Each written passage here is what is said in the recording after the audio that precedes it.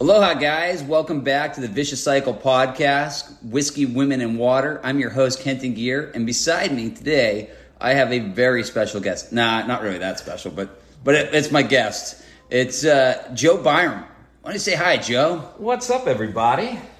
Joe. Thanks for having me, man. Normally someone says, thanks for being here first, I think. Don't they? Or no? Is that the flow? I don't know. I don't listen to these things.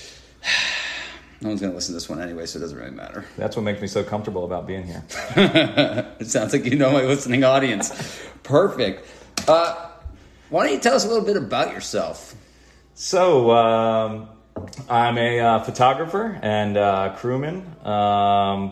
Worked over here in Kona for most of the last about 5 years, since 2016. Grew up in North Carolina. Fishing for a little bit of everything over there, but the offshore species, marlin and billfish, are definitely what I prefer. Big tunas and marlin, and so that's what brought me out here to Kona. How I met you, and that was 2016 that I came out here. Just kind of moved back to North Carolina at the end of last year with all the COVID dramas, and back here in Kona now for a little bit. Come visit and work on a few things out here and get some days in the wintertime. What is this COVID drama you speak of? What is that? Oh, it was a little thing, something with a bat, I think, and then it ended up where Hawaii shut down for, 6 months? Seems 8 like, months? A year? 6 years? Seems like forever at this point. It does seem like forever. That seems like a good sum up. Something happened with a bat and now we're all out of work. Yep, exactly. Exactly. Last year we had hardly any charters because nobody could come do a 2-week quarantine. And it was tough to find some work. Yeah, so first of all, I guess I'd have to ask, how did you first end up here? Like, how did that happen? How did you make that transition from North Carolina, right? Yep. To Kona, Hawaii? How did that happen? So I used to work in the film industry for a while. Adult films? Sometimes. No, it was doing features. That was just on the side, really. That was where the real money was at, though. Should have, or I'd be owning my own boat instead of working on them now. But no, I worked on movies and TV shows, mainly based out of Wilmington, North Carolina. So did everything from small commercials to multi-million-dollar movies, and was doing that for a while. They cut some tax incentives out there. I had to move to Atlanta, Georgia with that job. Went pretty well in North Carolina where I could fish on the side and still kind of get my fix on that, but was doing movies. And so when the show that I was working on was a Fox TV show at the time, moved to Atlanta. I never lived in a place that was landlocked before. I was pretty miserable, honestly, being away from the water and driving like 6 hours back to North Carolina on the weekends and stuff to go see friends and kind of get out fishing and stuff like that. And had always wanted to get back into the fishing game full time again, and had some video and photography things that I wanted to do around marlin fishing specifically. Started reaching out to people all over the world, from Africa, Costa Rica, Kona, and ended up, one of those people was Chris Donato, who was out in Samoa at the time. And there was a Marlin Magazine article actually that kind of about him catching the first grander out of Samoa and his program over there. And I was just looking for somewhere where there was big fish, and really looking for somewhere kind of a little bit off the grid to go and fish and check out, and somewhere where some photo opportunities and just to kind of see somewhere different and travel. And just sending random emails. I'd never met Chris before, and he responded and kind of seemed like he was into the same kind of things I was. The big marlin thing was his deal, and what I was interested in as well. He had a surf resort over in Samoa, but he was actually in the process of trying to move his boat, was now the Benchmark 37 Merit, over to Kona. And we kind of hit it off, started exchanging some emails, met down in Florida, and kind of talked about some stuff about coming out to Kona, and how to get the boat over here was a whole another situation, moving it from Western Samoa to Kona. and we worked all that out, and ended up a few months later. That was March of 2016 when I first got in touch with him. I think we first started exchanging emails, and then by July, I think I was here right around 4th of July in 2016, and that's when I moved out here till, still been back and forth, but till the end of last year. So yeah, that's how, kind of a little shorter version of how I got out here. Just went from film industry to back into fishing. What was your earliest fishing job? Like, was there a fishing job before the film industry? Yeah. I used to work on boats back in North Carolina. Did made it on some boats from head boats. Started off on head boats. My very first job, very first day working on a boat was on a boat called the Carolina Princess. It was a 100-foot head boat out of Morehead City. Morehead City is kind of where my parents had a place there, where I grew up fishing with. My dad was into it, so he's really what got me into the offshore thing. All my family fished, but especially my dad. We had a lot of friends that ran charter boats and stuff, and I used to go out with a lot of those guys as much as I could.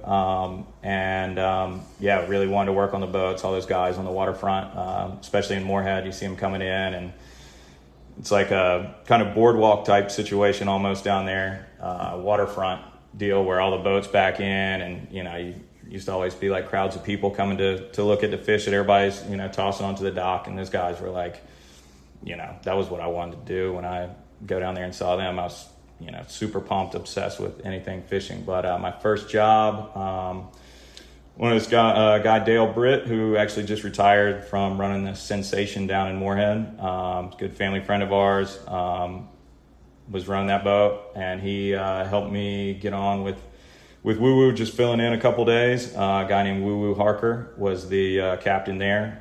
Passed away some years ago now, but kind of a legendary headboat guy there.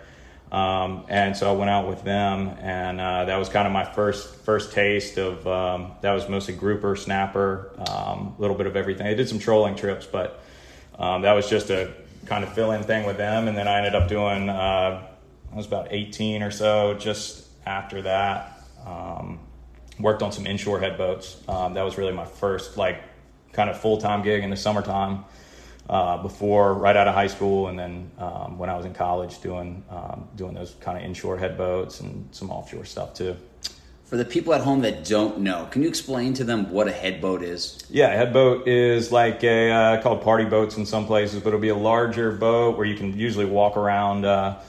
Pretty much all the ones I worked on, you can walk around the whole side, bow, everything. And it's typically just bottom fishing for the most part, and you're paying by the head. Whereas most of our boats that we're running, like here in Kona and other places, are like 6-pack type boats. You're usually taking up to 6 guests plus a captain and crew. We take up to 100. I would say our average trip on some of those, I've worked on a few different rigs like that, and most of them we'd take anywhere from if it was a light day, maybe you'd have 20 or something like that on a half day type trip, but more often it'd be 40, 60, sometimes 75 or so people on that boat. And it's a really good way to learn how to untangle lines really quick and bait a lot of hooks and try to keep up with people's stringers and their numbers, and try not to lose people's fish or mix them up. And it's a lot going on all day, and it was definitely, that was, it used to be, that was kind of the way you had to get started. And if you could hack it doing that, then you could get a job trolling ballyhoos and, fishing for marlin and stuff like that. But that was kind of like the stepping stone and what you had to do to kind of pay your dues back then. I also started on headboats. I had my first headboat job in New Hampshire on a boat called the Thumper when I was 13 years old. So I also worked my way up through headboats, so I can appreciate that. I am thinking of one headboat story that I've heard in particular for the folks at home that may be interested. You are a very well-known cook in these parts, and I know of a legendary clam or corn chowder story where you provided this amazing clam chowder to many people. Would you mind sharing that recipe? Oh yeah, that was that was one of, so that company that I worked for early on. This was another one. So we did a lot of inshore trips, We did inshore trips in the morning, sometimes headboat style like that, and then the company had a few different boats. So one of them was doing dinner cruises, lunch cruises, stuff like that, and we take people on like harbor tours. So yeah, we did clam chowder was one of the things, and people loved our clam chowder. It was locally made by a old lady from down east that would bring it to us every morning, and so yeah, we'd serve it for lunch, and people really loved it, and that's what we told them. And what it was Campbell's clam chowder that depended on how many people and how many cans happened to be on the boat. If we had like 20 people show up last minute, we'd have to throw a whole bunch of extra water in it to really water it down and make sure it went for the 40 people that we had instead of the 25 that we planned for. So it got rave reviews. People always asked us about it, and thanks to that old lady down east for serving that, bringing us that clam chowder every morning that didn't exist. That's awesome. I love that. But that's kind of like one of those perception things about like seafood, because I know like a restaurant, without dropping any names, it has like the best location ever in Honolulu, but like some of the worst seafood. But people are just always like, man, isn't that place the best? And I'm like, no. Yeah. But just like the idea that it's on the dock, they just have this perception that it's just like the best. Yeah, or this location. So that is just kind of funny how our minds can kind of trick us on that. When you're looking at water and you've got water all around you and you're eating seafood, you just assume that, it just must have come from right there. You're picturing somebody just, tossing these shrimp and these snappers and stuff straight in the back of the restaurant from boats that are pulling up there, but probably came in on a truck from... It came out right out of the old loaded from a plane or something, That's hilarious. So, you're working on headboats. How do you find yourself in the movie industry? So I'd always been, I went to college for journalism, and media production was kind of what they called it, of doing. Got into some of the video stuff when I was in college, but really my idea at school was, I grew up obsessed with fishing and was into surfing too, and read Marlin magazine, any kind of fishing magazine, some of the local stuff back in North Carolina, and kind of thought of that as like, this writing for like Marlin or any of these fishing magazines is a way maybe I can like make it other than just being a captain and crew. It was like, maybe I can do this as a ticket to go like around and fish all these places that I see in these magazines and stuff. And so I went to college with that kind of idea in my head, as using that with fishing and other stuff that I like to do. And the video kind of came along as I was there, where that was kind of part of some of the stuff we do in that media production major. And got into that there, stayed an extra year to do a full video production major. And Wilmington, I went to school at East Carolina, and about 2 hours south of, or 2 or 3 hours south of Greenville is Wilmington. Had some friends down there. I was on the coast. I knew I was going to move somewhere by the water, and was working on some boats there right out of college, crewing on some boats there. And they had a film studio that was that was kind of a good time for movies there, where there's more. They shot like One Tree Hill and was a Firestarter, a bunch of other, some well-known movies in Wilmington over time, and it was kind of another time where film was blowing up there again. So it took me about a year to get a foot in the door there, but ended up getting a job on first a little ABC family movie called Teen Spirit. It's a wonderful movie if you get a chance. Sounds like it. Oh man, it's pretty bad, but it was won a lot of awards from tons of awards. Might have won a Razzie or something. I don't know. But it was it's great. It's a great experience. It was a great experience. And when you say it really slow like that, you can tell it means it's really meaningful. Yeah, it really was for me. Although honestly, it was the product on the screen might not have been the best, but yeah. So I ended up took forever. But I got kind of a foot in the door and started working on movies and TV shows there. And that's what during that time was just a good time to kind of get in, and things started blowing up there. One job kind of led to another. And it's tons of hours there, so it definitely cut into my time on the water. In between, one thing I did like about it once I got more into it was once I got kind of known, and I could get knew I could get jobs more back to back. I could take a little bit.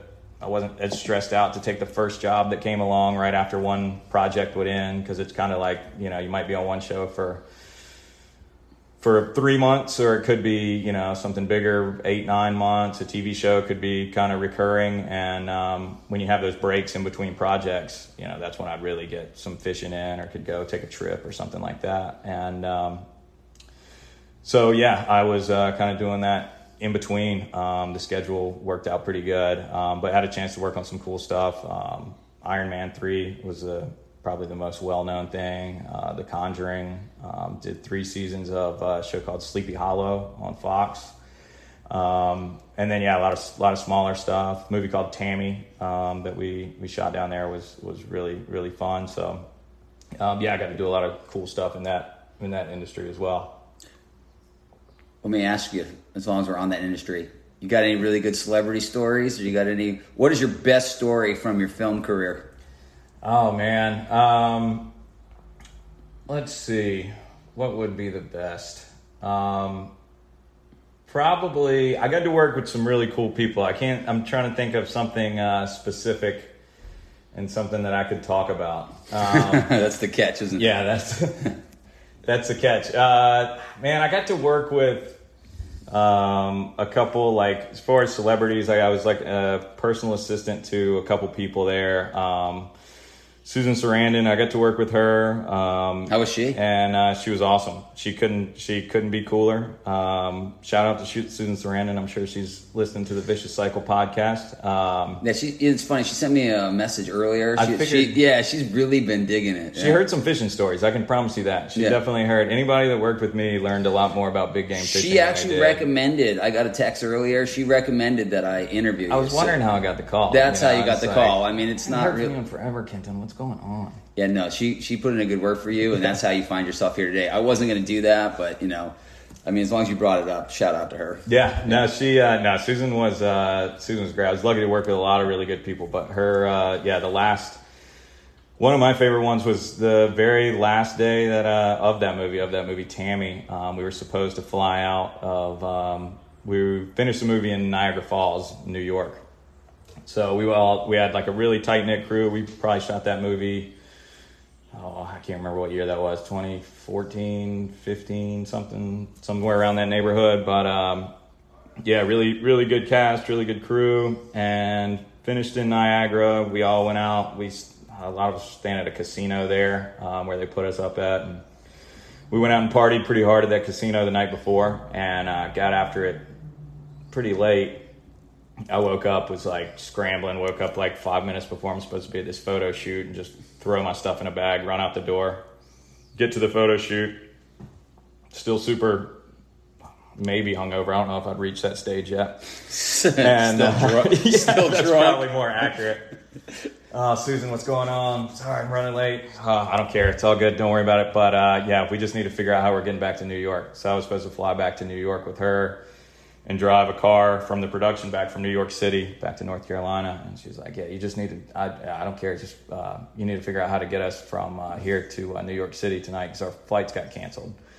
So I think I'm just going to a photo shoot and kind of hanging out, and then we're getting on a plane, and I'm hanging in New York for the night, and that's it. And you're drunk.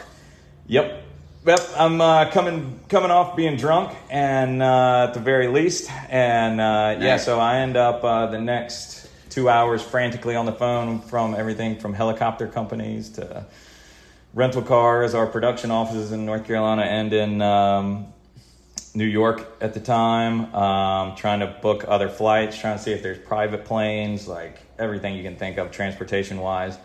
And there wasn't anything, really. The weather was bad, all the flights were canceled, and she had to get back to a wedding the next day. So the production rented us a car, like a Dodge Charger or something like that. Sweet. Me and Susan Sarandon piled into this Dodge Charger right after this photo shoot. I did have some time to sober up during this photo shoot, by the way. I don't think that's true. I had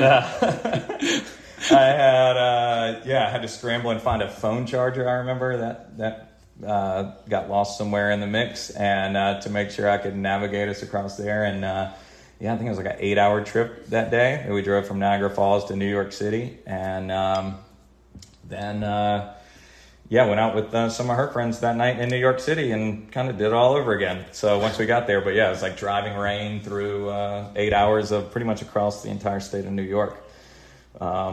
It was kind of a fun little trip, but yeah, it was a whirlwind of a 24, 36 hours, whatever it was there. But it was an awesome show, and yeah, she was great.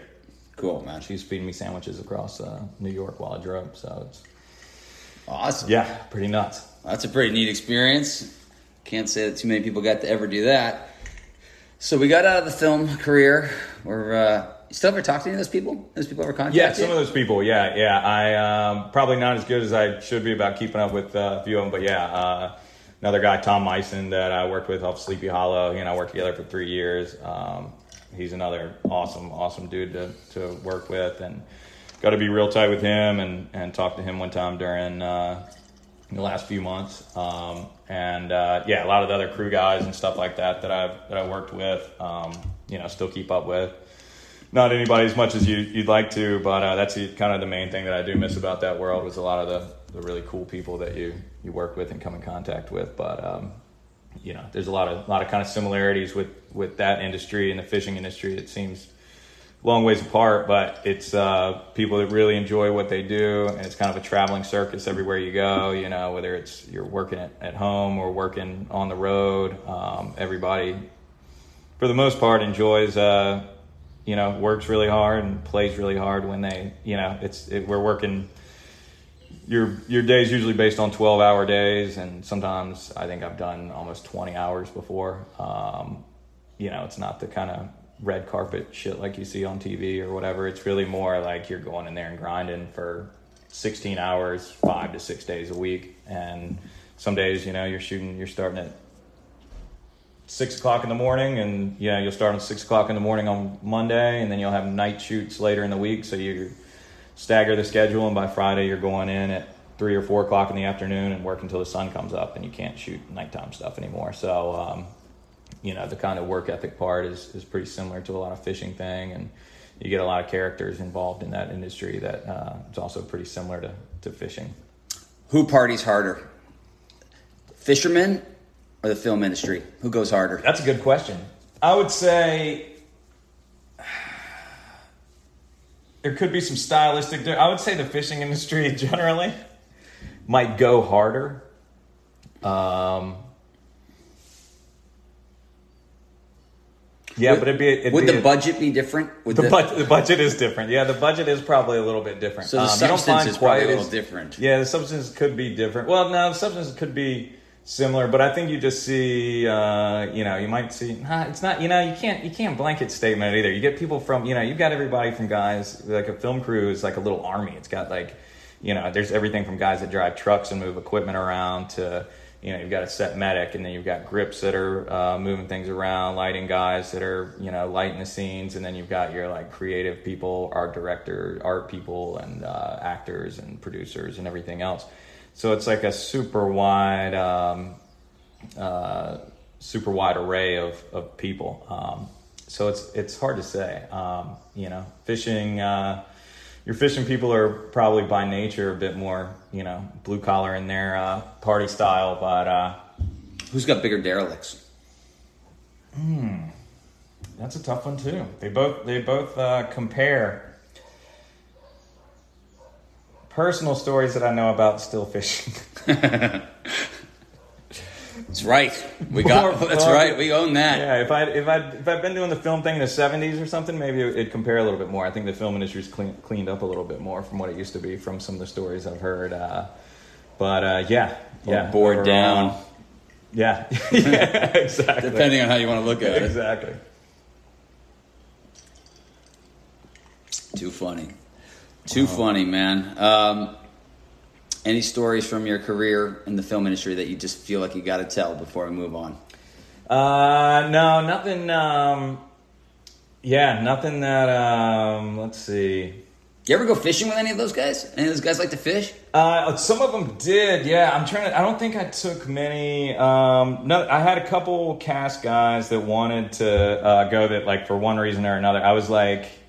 I was just a few minutes off of getting to take David Hasselhoff for No way, really? ride. Yeah. We were just talking about Hasselhoff. Well, our last guest Maddie would have gone and died to heaven if she could have gone with the old Hoff. Man. Yeah, somebody was calling around. I think I was working on another project, and he was shooting Piranha 3 Double D.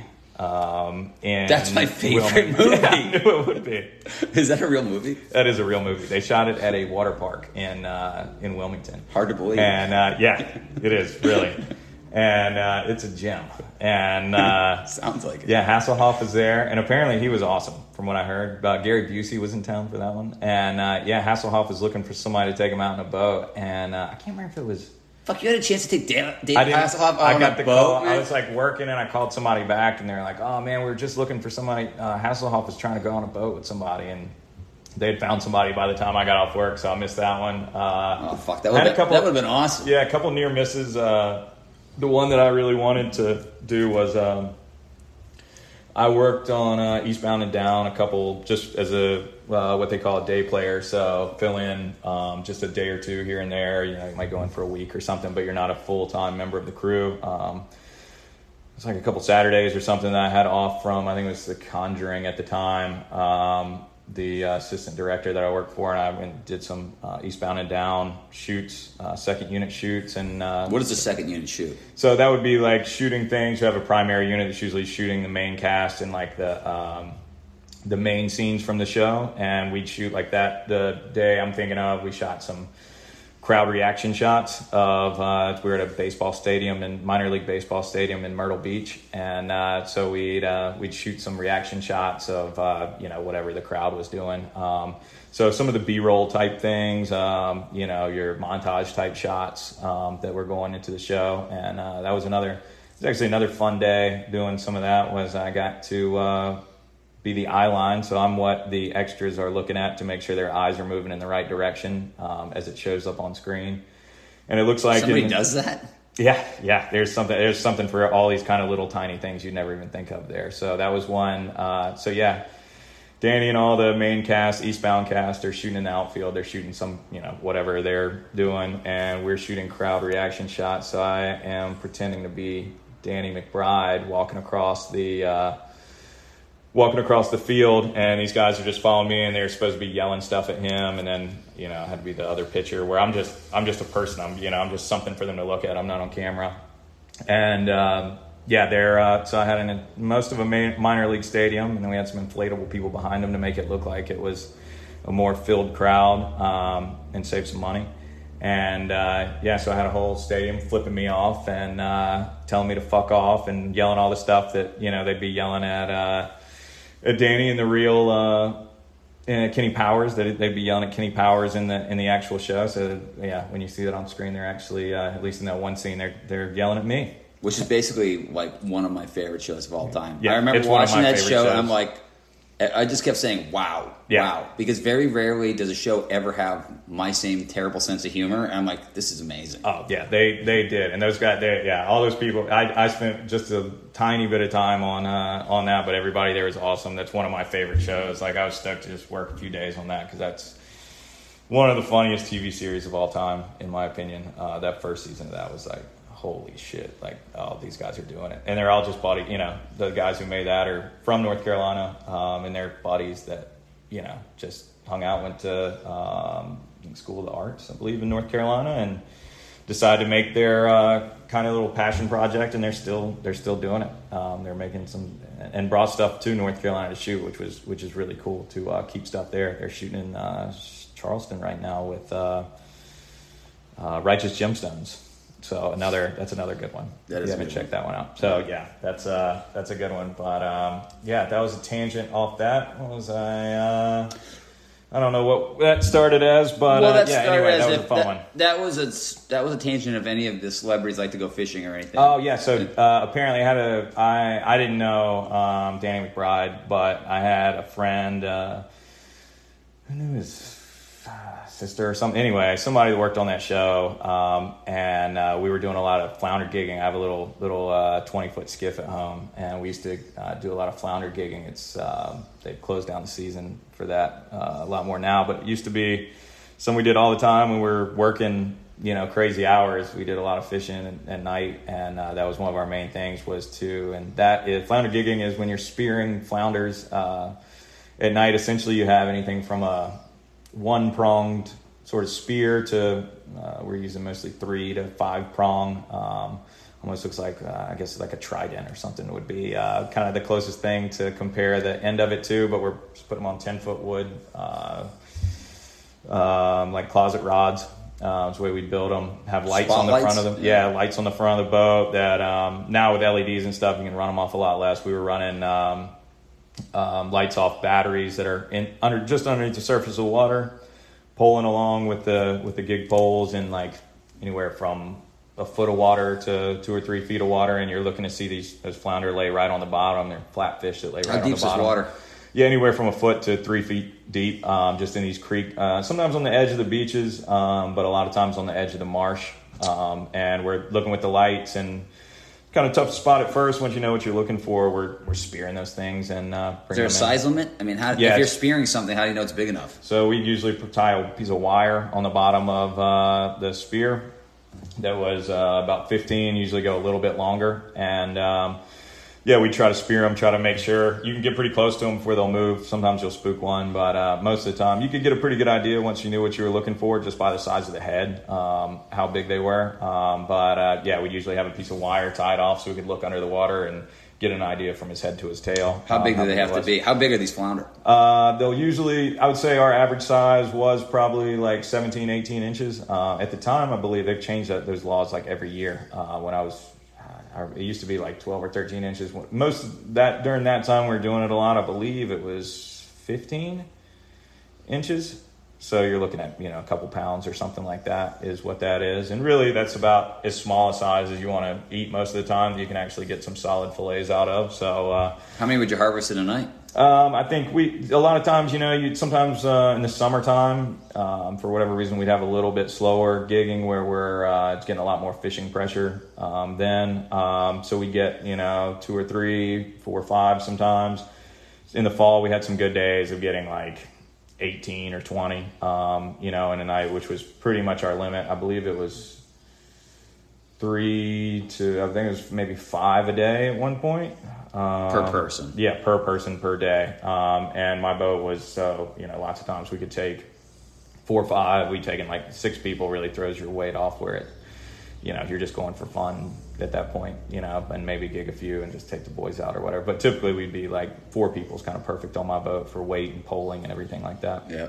But yeah, Danny apparently wanted to go, and we were going to try to take him out, but the timing with his schedule and ours and everything just didn't quite go. So that's one that I wish we could have done. It would have been fun to get him out there and gig some flounders. But yeah, so that was another near miss.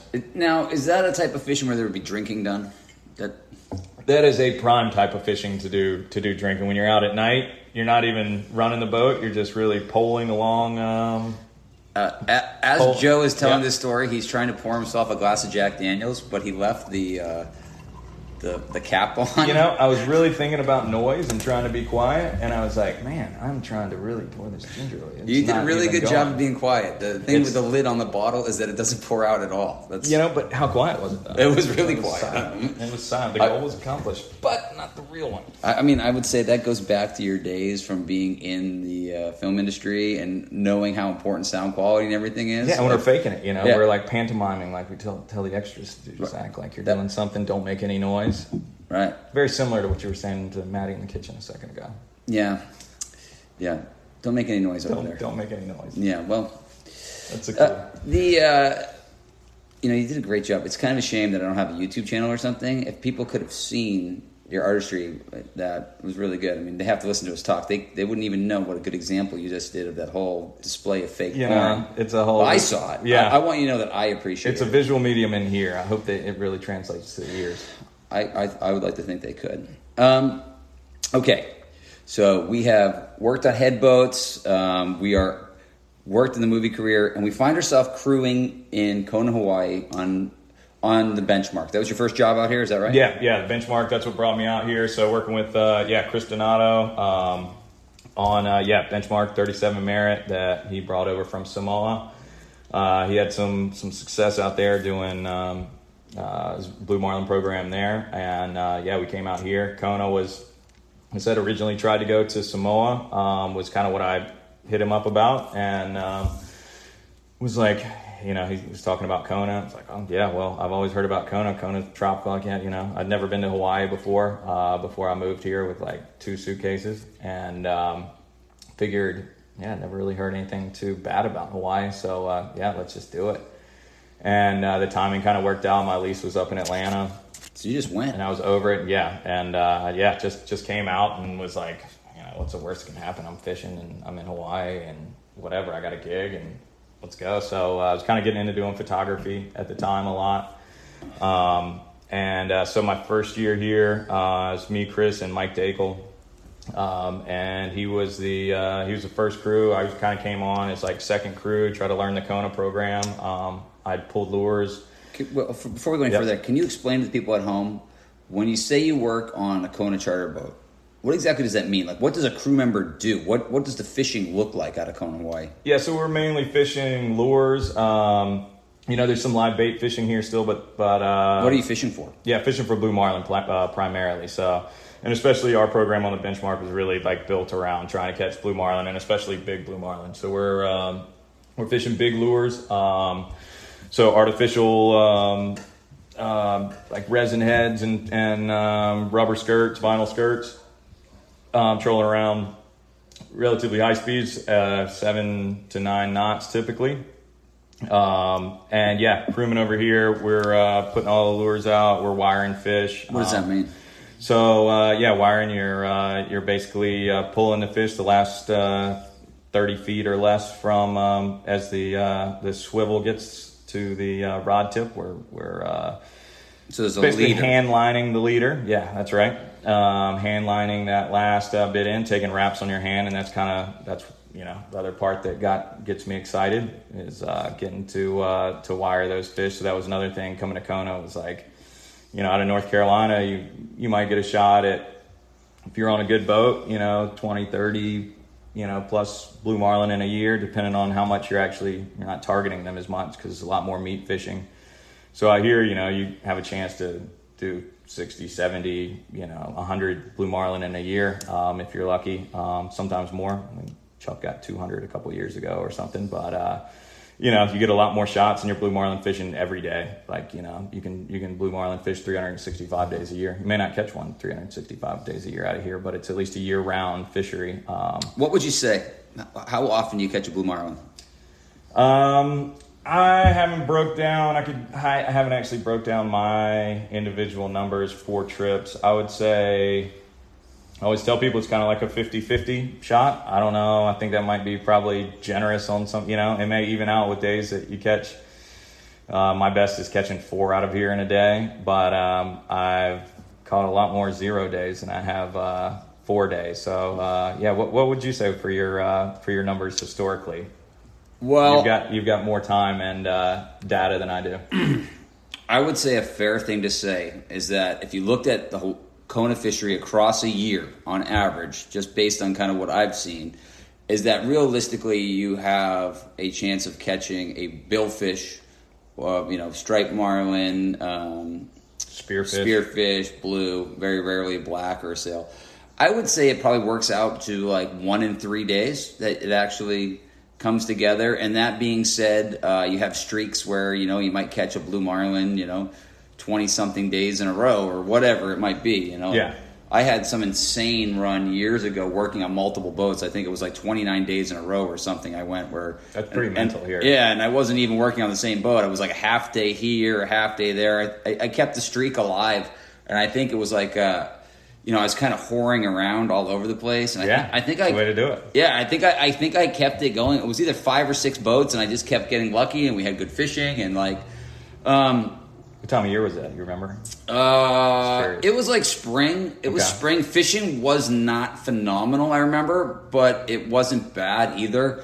I just kept getting super lucky. Like I remember, I'd get called to do a half day in the afternoon, and we'd catch one, and then I'd do like a half day the next morning and get one, and then we'd get a full day.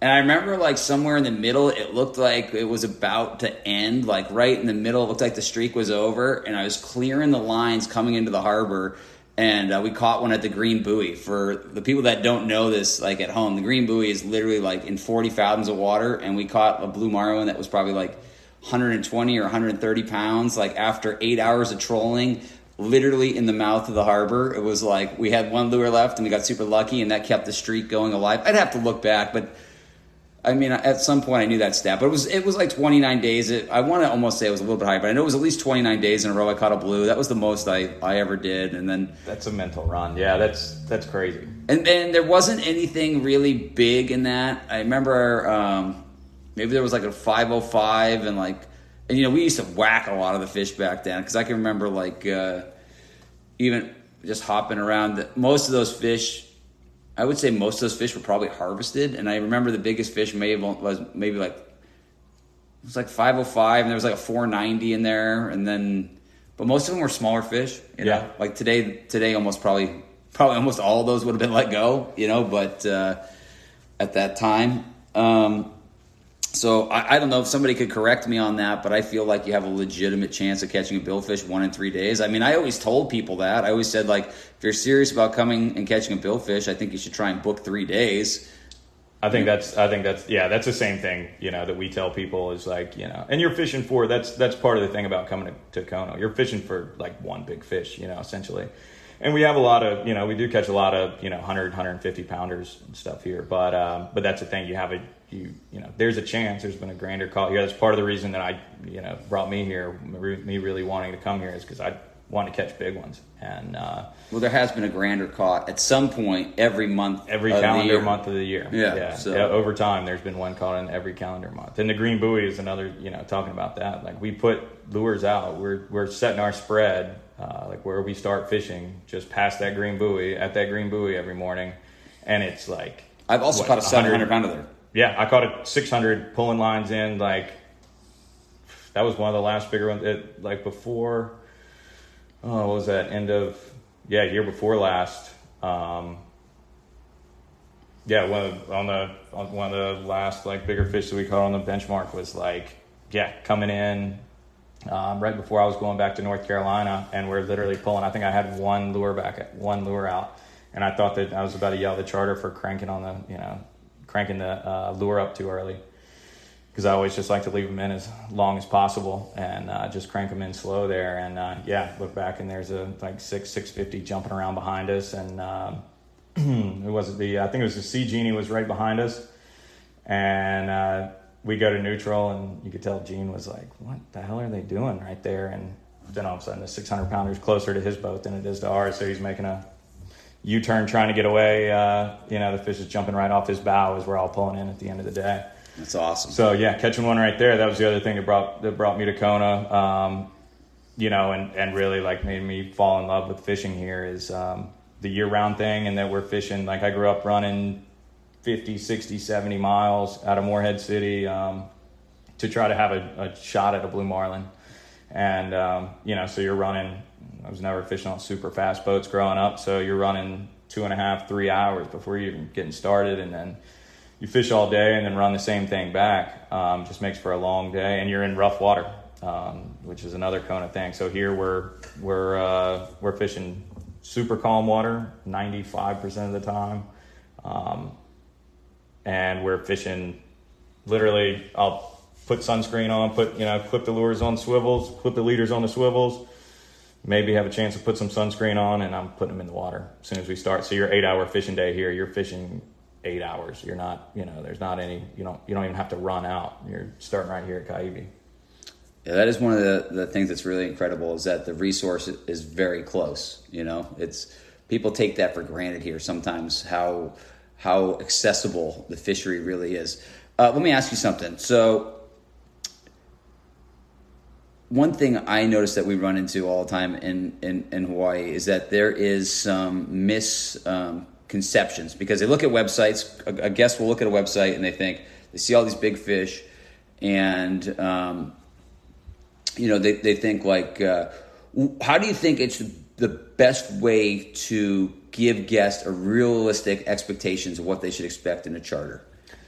I think you should expect to go out, and you're going out for the experience. I think you should go out kind of with the with the idea that you're going to go have a good time, whether you catch a fish or not.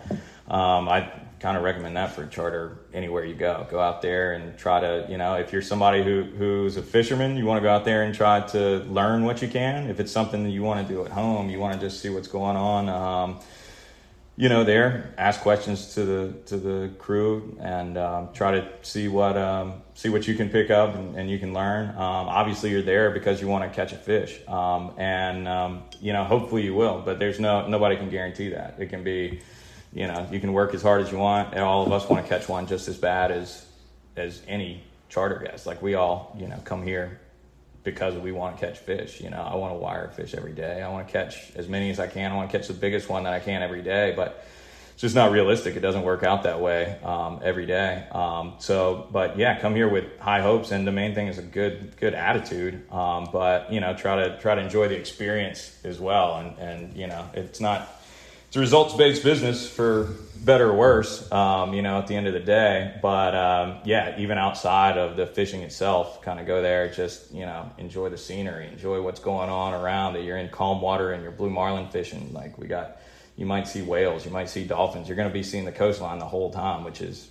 still insane to me that, you're not just seeing water around you all the time. Like you can look and see, oh yeah, our hotel's right over there. Or, that's Captain Cook or whatever, there's, so just kind of enjoy the experience of where it's at and what you're doing. And yeah, hopefully you catch like the biggest thing biggest fish you've ever seen or caught in your life. But yeah, it's not just about the fishing, I think. That's a pretty good lead in. What is the biggest fish you've ever seen? What is your best Kona Hawaii fish story? Best fish story. I've lost. I don't know. They're always bigger when you lose them. I think when what you see swimming away from you, maybe it grows in your head. I've seen a couple. Well, I don't know if it grows in your head, but it definitely grows in the story. It definitely grows in the story. Yeah. No, I've seen a couple. We've had a couple that got away, for sure. That'll haunt you. Definitely had a few of those. My best story of catching. Been lucky to have catch a few nice ones here. What's your best day? Best day was catching two. We had kind of a double header. Not kind of. We had a double header of... How do you kind of have a double header? Yeah, we didn't kind of have a double header. It's my verbal crutch is the kind of. We had a double header. This was in June.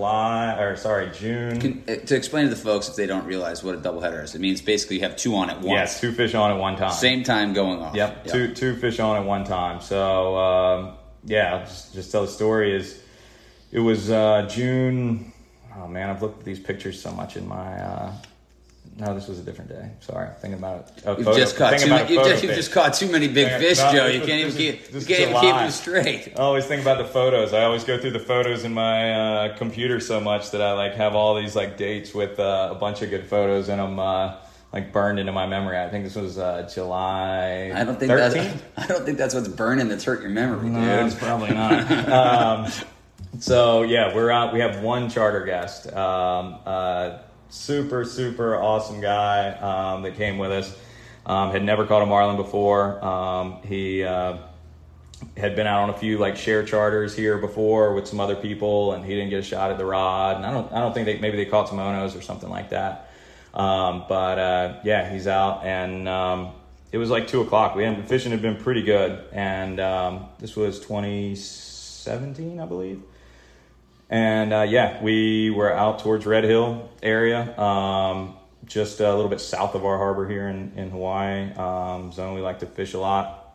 And it was, like I said, no bites. It seemed like, but for some reason it kind of seemed, some of those days you're like, man, I don't know if it's going to happen. And some days you're like, you just feel like it's going to happen, and for whatever reason. And that was kind of one of those days. I kept telling him, look, man, he was super good spirits, like I said, just a good dude to have on the boat. Was kind of enjoying the experience, and all of a sudden, 2:00 in the afternoon, we have a fish come up on our long corner, so it'd be our second shortest lure out on the right side of the boat as you're looking back. Saw the fish come up and eat, and I thought it was like I thought it was a decent fish. I thought it was like maybe 400 pounds, but I didn't think it was that big. And so it came up and ate, got hooked. I grabbed the rod, get him set up in the chair, and about that time I looked down at our short corner. Our shortest lure was a XXL poi dog at the time. The first fish ate a black bart blue breakfast. And Chris says, "Holy shit, look at that. There's another one on the short corner." And I look there, and this fish is like all lit up. This one's like no doubt a big one, and is completely perpendicular, comes up and just like one bite out of the water. It wasn't like the most like radical crash bite or anything. It was almost like just all business. The fish came up and just like perpendicular to the lure. He's using his hands right now. Yeah, I'm using my hands a lot. Right you can now, probably hear the wind. Joe's doing a great job right now of showing one hand appearing to nibble the other hand to display this. Excellent. So this fish just comes up and just like eats it just like it's his job, because I guess it is. But so it eats this lure, and I'm like, oh shit, okay, I know what that was. That was a kind of proper big one. And so it wasn't like a grander or anything, but it was still one of the biggest ones, probably in the top couple blue marlin that I've caught. So what happened? You caught both the fish? I mean, you got one angler and two fish on. How did that work? Yeah, so I know that the second fish that we hook is bigger than the first. They both jumped together for a second, not side by side, but going the same direction. Both were out of the water at the same time, which was like, holy shit, if I'd had, the camera in my hand, it would have been amazing. But of course, those best moments, usually you don't. And I got my hands full with just three of us on the boat. So I take the rod out of the rod holder, out of the gimbal in the chair that we're fighting these fish out of fighting chairs. So I unstrap our angler from the harness with the first rod, attach him to the bigger one, and then I clear the other three rods. I think Chris probably came down. I just kind of Oh, the captain did something? He might have done something there. Huh. I can't really... I think we were all pretty blacked out at that stage of just trying to get things under control. Pure excitement. And just like full adrenaline. Like, I mean, that whole time, like that was just like full on. I honestly have no idea how much time even went by of catching those fish. I know I had a GoPro that I think I maybe clicked on at some point in that died, unfortunately, during that fight. And so we get everything cleared out. I'm cranking on the first fish out of the rod holder, and I think that the second one's somewhere fishing the like 750 to 850 range. I knew it's like big, so that one we're just kind of letting go, and we're trying to just catch the first one. The first one's like kind of a decent fish, and we want to catch it, but we really just want to fuck that fish off so we can focus on that bigger one. And so I pile on the drag out of the rod holder with the first fish, and the bigger fish went towards the inshore side, went towards the island, and the smaller one that I have goes towards off the bow of the boat, kind of heads offshore. So they're in two different directions. I had to do I'm cranking on that the smaller of the two, and I probably do, I don't know, 8, half a dozen to a dozen switchbacks back and forth across the back of the boat, where I'm shoving as much as the rod as deep as I can in the water, letting off the drag and trying to keep it from going into the wheels or anything. Somehow survive all that and get the fish up to the side of the boat.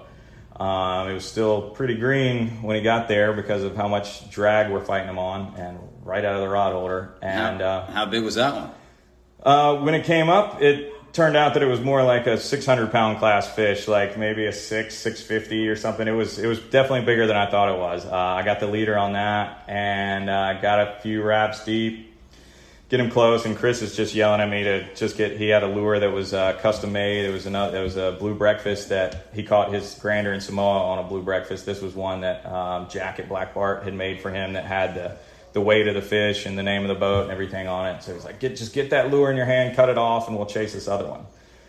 At that time, the bigger of the two fish was being super cooperative. We had it on light drag. It's in the Dacron, so it's stretched out.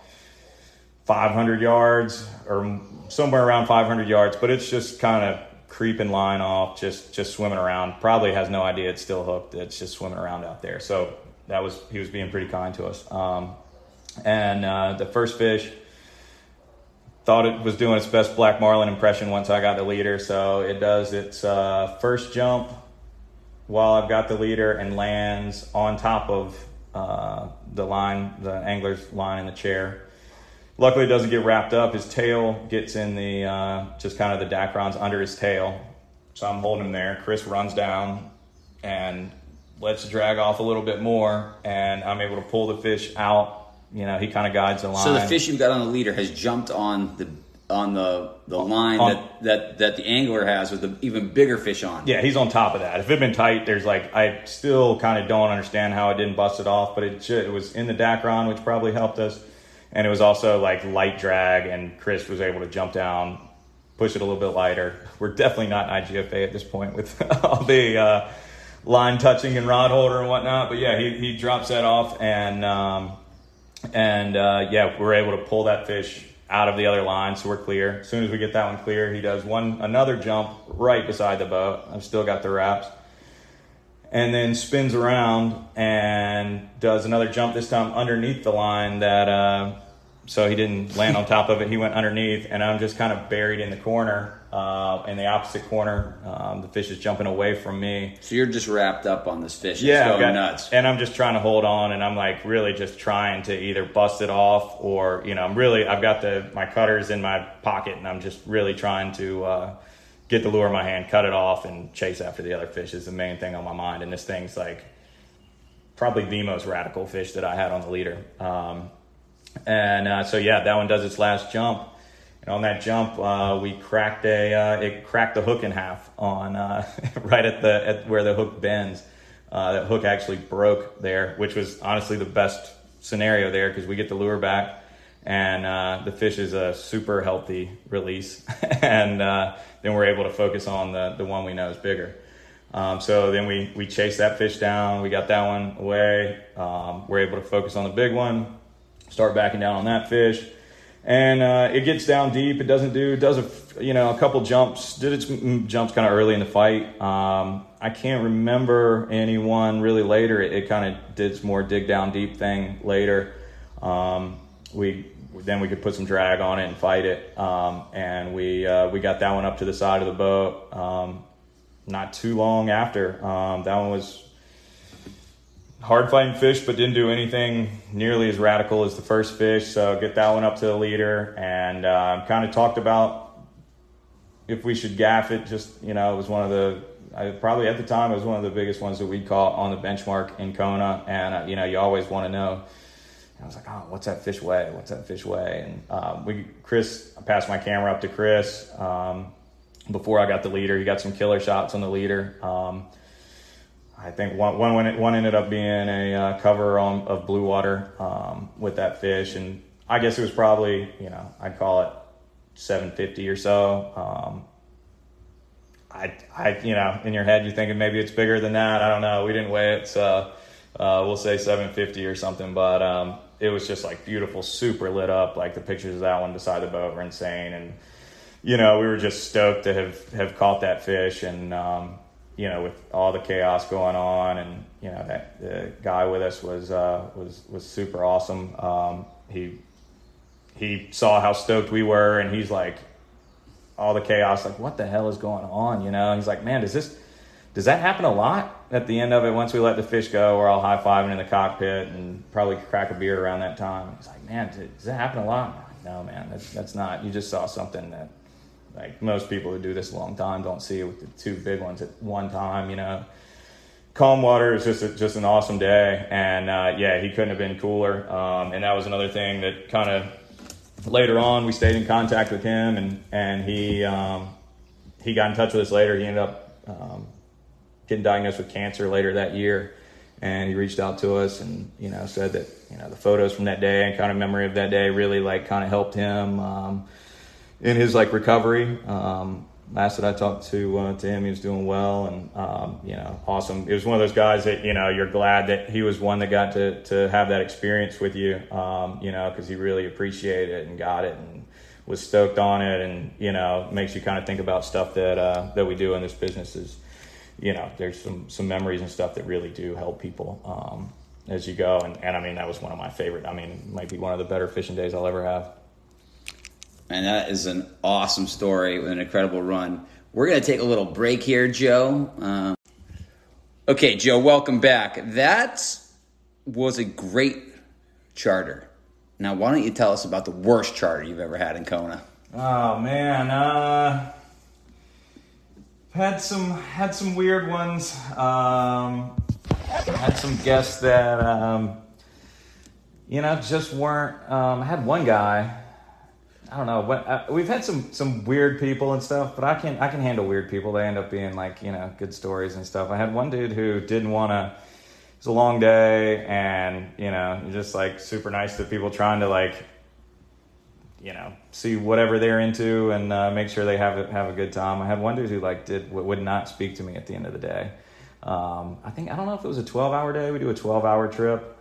And I can't remember if it was a 12 or just a regular 8. His girlfriend was nice enough, but he was going out of his way not to speak at the end of the day. He was going out of his way to not talk? To not speak, yeah. I was saying, and then I made it a game to try to say things that he almost had to respond to, And so he was Give an example of that. So it was yeah, man, how's it going? Yeah, it's slow. I'm kind of trying to tell him about the fishing and trying to talk about what's going on with the currents or whatever. But then I just ask him questions about, whatever we'd already been through, what he did for a living and all that when he was still in a good mood. But, Wait, so why was this gentleman in bad mood? Just because we hadn't gotten any bites. Oh, okay. Maybe, I think we missed a spearfish. We had one, that might have been, let's see, this particular day, I don't believe we didn't have a bite. I think we missed 3 spearfish bites. I think, we had chuckers, spearfish, shortbill spearfish that, would hit our stinger, our farthest line out. And, it was just one of those days. They just were not going to stick. I'm doing every trick that I know how to do of pulling it down and cranking it up and pulling the line with my hand and trying to, let it go, use my hand as a kind of an outrigger clip sort of deal, feed it to them, whatever you could do, and it just was not working. And they were spearfish. They weren't giant blue marlin we were missing. It was just one of those days, stuff wasn't working. And he was. So wait, what are you saying? This gentleman just had unrealistic expectations, or he just wasn't that into marlin fishing? He might have had unrealistic expectations. He wouldn't really tell me at the end. That was part of the thing. There's a real lack of communication. And then you kind of just try to have fun with it as much as you can, and just all right, man, just try to ease them up, but sometimes it doesn't work. Do you think it's just because of your long hair? Do you think maybe he thought you were? He could have been discriminating against me because of my long hair. That could be what it was. I find that happens a lot. You think perhaps he was just thinking maybe you were more interested in the hippie hay than catching him a fish? Maybe that's what he thought. Maybe that's what. But we're a drug-free vessel. Hey, I wasn't asking that. I was just asking about why this gentleman didn't enjoy your company. I wonder too. I could have asked him and he wouldn't have told me. That would make it hard. But his girlfriend still seemed to be having a good time? His girlfriend seemed to be having a good time. Maybe that's why he wasn't happy. I don't know. I have also personally experienced that. Sometimes if their girlfriend or even their daughter is having too good of a time on a charter and they're not, that doesn't seem to go over well with the guy paying the bill. Sometimes too good a time, just, it's not good. Did you fuck this man's wife? I didn't. Are you sure? I didn't. Not during the trip, but afterwards? I didn't. Yeah, you had to think about that for a second. Just checking. Not that I'm aware of. not that you know of. That look, you look suspicious on that. No, I didn't. Are you sure? I didn't this time. Not this time? You've been through this before? Nope. That's it. Next question. That was your that was your worst charter guest. Was just a guy who wouldn't talk to you, because sometimes it's a dream when you have a charter guest who won't talk to you. I don't know if that's the worst one. I'm trying to think. I mean, sometimes you hope the charters won't talk to you, and I love going charter fishing, but I don't know if you've experienced this, but I think sometimes people pay a lot of money for a charter, and then they feel like they're obligated to talk to you because they have X amount of money invested into the trip. So they will literally just keep talking to you about stuff, and you're like, that can't be a real question, but I'm going to answer it anyways because he's paying the bill here. Yeah, no, it's definitely not my worst. That one pissed me off a lot just because it was just like, whatever. That one was one of the first. No, you want to know my worst charter? Yeah, I do. That's why I literally just asked you that question. Well, I'm just buying time till I actually think of one of them. But you were there. It was you know how often I hear that I'm involved in the worst day. This is starting to be a trend. No, that was just it. You were there, and no, it was not the first time. Not the first time it's gone that way on this podcast. They're like, no, it was probably. Was it the worst? I don't know. It was all the worst ones end up being really good stories at some point, and this one was in Australia on the reef. Oh yeah, if we're gonna go there, I know what this story is. This has got to be Sandy. That's Sandy. Yeah, I don't have to worry about Sandy listening to this podcast. I don't think he's doing things far too important. He's somewhere saving the world right now from all the terrors and horrors in the world. He's seen so much bloodshed. Please tell this story because I actually have to say I don't want to say this is the worst charter I've ever had. Yeah, it was probably the worst.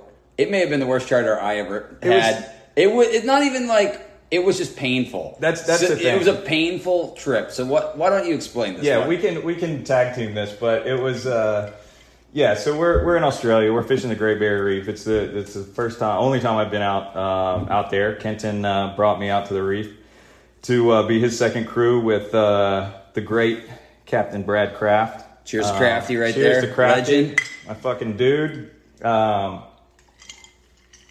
So what was that, midway through the season or so? It was probably during some of the... Well, I remember this. The fishing was very good. Yeah. And we weren't getting to partake in it. And that's what makes it probably one of the worst charters. Like, it was... Yeah, when we're sitting on the... How do I work this? When we're not black marlin fishing, you're on the Great Barrier Reef, and what was that, fucking November probably, that we... It was either late October or beginning of November. It was like super prime time. I think it was like right at the beginning of November. I think we had that run at first on the Kiama and all that I think that was late October. Anyway, it was prime time, black marlin. And we get one guy who was real cool, kind of return guest of Crafty's. Great guy. What was his name? He's a good guy because he's important because we run into him. Yeah. We run into him after. He's a good dude. Like he was. What was his name? Clint or Cliff or? I'll think of it in a second. I'm terrible with names. He was great though. He was like a hardworking contractor guy that somehow invited these other two people out that he had met. Sandy and Amber. And so Sandy, how can we paint this picture? Sandy is like... He looks like the doctor from Jurassic Park. Yes. He's a small, round man, small in height, but round. And he told us stories of being... His career changed 100 times on the trip. Yeah, he was something like, it sounded like Peace Corps type thing, or... when he wasn't negotiating like peace in the Middle East. Yeah, he had been everywhere there had ever been a war. I think he told us stories about wars that I think he was the head of a hospital too. Remember this? Yeah. But he was the head of a hospital supposedly. But he couldn't get his surgery. But he couldn't get his shoulder surgery. and also, so he shows up to the boat to go giant black marlin fishing on the Great Barrier Reef with his arm in a sling. He had a broken wing. Broken wing, mate. He had a broken wing, mate. And Sandy has, I don't know, maybe he's been on a boat before, but it's probably full of, it was in some war-torn country from most of his stories. Yeah, that should be important, that he had supposedly done everything on Earth, but every story ending completely depressing. Every story ended with him like, and then my wife died. Yeah. And then... Oh, I've seen so much death in the world. It was just he was just the ultimate downer of, oh man, it's a beautiful day, and And he did. He loved it out there. He was like, oh, this is so beautiful. I slept so good out here. I've seen so much horror in the world. And then he'd go into all the terrible things that he'd seen. And I know. He'd be like, all the this war, is the most beautiful dead bodies and whatever. And you're just like, oh, come on, man. Do you remember that? He's like, that's the most beautiful sunset I've seen. It reminds me of burning bodies on the Sahara. Yeah. I'm like, what the fuck? He was totally like trying to be serious. Yeah. Or he was being serious. He was like a serious. pathological liar or something. Yeah. And after we saw, what was it? I can't remember the other guy's name right off the top of my head, but he see him later and he's just like, yeah, you know, that Sandy guy was full of shit. Like, what? You don't say. Yeah, I run into him. Were you with me or was it just me and Crafty? So me and Crafty, and maybe even been the next year, right? The next season. No, we ran into him later that year. I don't know if that's when we ran into him at the mall. And we said, oh, yeah, how's your old buddy Sandy doing? Right. And the guy's like, he goes, you're not going to believe this. I'm like, what's that? He goes, I think that guy was a bit of a storyteller. I'm like, no way. He didn't really do all that stuff. But it's like literally all we talked about after that was his stories. And then do you remember the marlin bite is on? And he wanted to go bottom fishing with a hand line, but he had a broken arm. So he's like, I think I'm a hand liner. Yeah. And he's hand lining with one hand. He wanted a hand line. He was obsessed with going hand lining for some reason, because the other guy liked to use a hand line, and so he wanted to. And, you know, it's like the saying, like a one-legged man in an ass-kicking contest. This is a one-armed man in a hand-lining contest. It was awful. Dude, remember he kept asking you over and over again about the fish? Tell this part of the story. That was great. Yeah, so we're on the inside, and the bite's going off. It's like middle of the day, and these guys just want to... Sandy and Amber want to stay in. They're having a better time. Oh, and Amber is like this girl he's trying to impress. She's at least, 30 years younger than him? Has to be. I have she may have been 30 or something like that, but younger. Like, he's definitely trying to impress this girl. Yeah, and I have no idea where she came from. Or what her deal is, yeah. It's a really random collection of people we have right now. And she's the most beautiful woman in the world, wouldn't you agree? Wouldn't you agree? And then I'm like, yeah, she's great. Like, awesome. Let's just be, so the folks at home, no, I'm not being judgy, but she wasn't exactly kind on the eyes. And he would just look at her, and I mean, I can appreciate his love affair for different taste. Whatever you're into. But then he would like come over and he'd ask me questions like, is she not the most beautiful woman you've ever seen? And I'm thinking to myself, don't put me in this scenario. I don't lie. Like, don't ask me questions you don't want the answer to. Because don't you back me in this corner. Yeah, don't back me in that corner, because I'm going to tell you here real shortly that she's not exactly what you would call attractive. Yeah, so we're fishing on the inside and bottom fishing. The marlin are snapping. We're getting stories. Everything is wrong. Yeah. For bottom fishing. The captain and crew are pissed that we're inside doing this, and it doesn't last too much longer after this that we just say, look, we're going out there and but remember the fish story. This is what I want to say. Yeah. So the fish. So we're the current is raging. It's like you can't get a bait to the bottom unless you put like 4 pounds of lead down, and we're all over it. We're kind of barely assisting in this lost bottom fishing venture, trying to stop it so we can go get off the edge. And Sandy's got his hand line down, and he catches a remora, actually a pretty big remora. Like it was, I don't know, it was a couple feet, 2-3 feet long or something like that. It was a big remora. And so we catch it, take it off, and every time we caught a fish, every single time he caught any sort of bottom fish. Ooh. Oh, that's just beautiful. Oh, I just love this. What kind of fish is that? What kind of fish is that? Joe, what kind of fish is that one? It's like, oh man, this is a remora. First time I come, oh yeah, they... Are they good to eat? Oh yeah, oh, they're good to eat. And after you tell him whether it's good to eat, he didn't mind taking a fish to eat, and then he'd tell you about all the killing he saw, and he didn't think he'd be able to be a part of any killing, but he thought it was okay with eating a fish or something. Yeah, so that was another bright spot. After all the death. Yeah, after all the death that he'd seen and all the war. So we catch this remora and we throw it back, let it go, and then he puts it right back out and catches the same remora, like the same one. And then this process happens, and when that remora comes in, which again is literally the exact same The thing. exact Not same one like the same not size. like, not like similar, like the same Like, fucking it's remora got- bites the hook again. A hole in his mouth. And then it's, Oh, Joe, what kind of fish is that? Oh, that's beautiful. Oh, can we eat it? no, this is a remora. It's the same remora. And so we throw it back. This happens. We must have caught that thing, what, like 5 times? or 5-6 something? times at Yeah. least, we got the same Yeah, fucking same fish. fucking He kept remora. catching the same fish and kept eating the hook. And every time, What kind of fish is that, Joe? What kind of fish is that? It's the same remora, you know? And then he puts it in immediately after, gets a bite. I'm like, how many times are we going to do this? I'm going to jump overboard and just start swimming, you know? And the next fish is a cobia. No, but yeah, it was the best. He asked, and he's like, "Is it the same fish?" And I remember you being like, It's the first the time. same fucking fish." And you look over, and you're like, "Ah, shit, that's Yeah, a look that's at a cobia." It's the first time he's like, oh, is that another remora? It's like, man, actually, this is a cobia. This is actually a different fish. Which got him excited again, which was the most disappointing thing. That to was the me, worst that, part, that because- he wanted to keep going because he caught a different species of fish that was actually good to eat. Do you remember we finally got out? Crafty's like, "All right, I've had enough of this." We went out Yeah. trolling maybe 30 minutes max, and we're 30 minutes into it, and we caught a marlin. And then as soon as we catch the marlin, he goes, "Well, what's next? What are we going to do now?" Yeah, what are we going to do now? I know that was an Amber question right after. What? So what do we do? We caught a marlin. What do we do now? We go catch another one. Go catch a bigger one. They're like, "Oh, that's all?" I'm like, Yeah, and you I think literally caught a marlin within 30 minutes of marlin fishing. And they're like, "Oh, well, can we go back?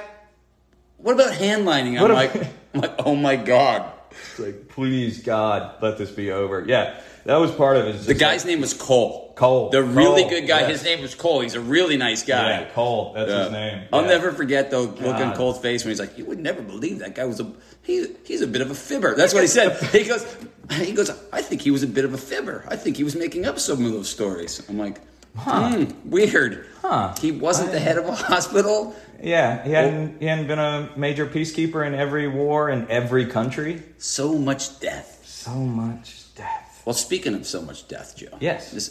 I wish I actually had that would have been like a really good lead-in. I was thinking like, wow, I wish. But speaking of so much death, you're not just a charter fisherman. You're also a commercial fisherman, and you guys just had a really strong commercial season in North Carolina. Can you tell us about that? Yeah, it was super fun. Yeah, I do, a little bit of commercial fishing. Definitely enjoy. I hadn't done the Atlantic bluefin thing in a long time. I was fishing, came back this winter to North Carolina, and one of the things I was most excited about was to go fishing for the giant bluefin tuna that show up anywhere from like November to March or April on the east coast of. So we're fishing. Started off, we did a little bit out of Morehead City. Most of the fishing I did was out of Oregon Inlet later. Early season bite ends up being Morehead, Wilmington, a little bit of Oregon Inlet and some shallow water. And then later, the vast majority of the fishing that I did and the success that we had was out of fishing out of Wanchese and fishing out of Oregon Inlet in the kind of central coast, Outer Banks of North Carolina. Fishing on a boat called the Yellowfin with some of my good friends over there, Jeff Garner and Nathan. So Nathan Stafford, two guys that I've been fishing with for years now, like 20 years or something. I think I've been fishing on the Yellowfin since I was a kid with those guys. So anyway, they need another crew, and I went up there. We kind of went and stayed in the Outer Banks up in Nags Head for most of February. It's kind of when the prime bite is. Brought the yellowfin up from Morehead to Wanchese, and it was a little slow at first. We caught, I think on the trip up there, we maybe missed one. We had to deal with a lot of sharks early in the season. And then caught one, I think the next trip, trolling. This is dealing with sharks. So it was chunking to start the season? Yeah, that was nighttime. So we're doing it kind of daytime is pretty much all. The southern coast, it's more live baiting. We did a little bit of live baiting out of Oregon Inlet. What are you live baiting with? Is it similar to We're using Hawaii? bluefish then. Oh, bluefish. Yeah, so we're using bluefish at that time. Is this out you of a can kite? use menhaden. No, so you can use balloons. We were kind of fishing them a little bit deeper, and most of our live baiting was at night, and that ended up turning to dead baiting, like Boston mackerel type fishing, as it got later in the season, just because the bait was a little bit harder to come by up in Oregon. So do you have to catch the bluefish during the day, or you're catching them at night as well? We were catching the bluefish during the day then, but we did just a little bit of that. Our main thing, Oregon Inlet, it was a little bit tougher to get that bait because we're fishing Morehead City. We're typically fishing within 20 miles and lots of times within 10 miles. But Oregon Inlet, we're going 30, 40 miles, and with the going a little bit south, so we're covering a little bit more ground, fishing kind of the edge of the Gulf Stream. So instead of like 10 to 20 fathoms that we're fishing in Morehead, we're fishing like 50 to 500 fathoms, or the edge of the Gulf Stream, or in the Gulf, kind of the edge of that Gulf Stream up in Oregon Inlet. So the deep water bluefins are, I think, a different animal. Fight a little harder. There's no you can be within 100 feet of them if it's 100 feet deep, and get on top of the fish. And these things, they can go down as far as they want, and they take advantage of it. And I think the little bit warmer water helps them out. I hadn't done it in North Carolina in a long time. I'm certainly not the most knowledgeable person in the world with it. I was definitely doing some learning along the way with that fishery, but it was awesome, man. Especially the last week, 10 days of the season. We caught fish the last, I think, 5 days in a row of the season. Every day you could catch one a day, one giant, which is over 73 inches. And we caught I think 2 shorts we let go during the season. But the vast majority of the fish are 300 pounds plus. Some awesome bites. Like we caught 1 or 2 at night on Boston mackerels, and the rest were ballyhoo, like Islander type rigs, Islander sea witch with horse ballyhoo. And I mean, if we had to wait 2 hours for a bite, it was like, what's going on? Something's up, and then you get were they big piles of fish? Some big piles of fish, yeah. We were marking, you'd go over and mark 10 or 15 fish. The very end, which was there a lot of bait? How did you know where these fish were? Or would you see them busting? Yeah, it was mainly temperature breaks. We're fishing temperature breaks, and then a little bit of, there wasn't really too much structure we're fishing on. It's mainly temperature breaks there, and we were getting breaks anywhere from... Birds? A bit of birds, nothing like really crazy, but you'd see there were some birds around, so you definitely use the birds to your advantage. But it wasn't anything like insane with the birds, but there was some birds around. But you'd see the bait on top. They were balling up schools of pogies, and which are menhaden, or different names around the East Coast. But yeah, menhaden, bunker, ribbon, bunker, shad, whatever. But ribbon fish, bluefish. But we're catching them on ballyhoos, and I mean there was a couple days where literally as soon as we get them out, we'd catch a fish 5 minutes after we start, or we'd hook one, and hookup ratio was pretty good too. But yeah, are they mostly singles? We had one triple I think early in we had one triple, another double.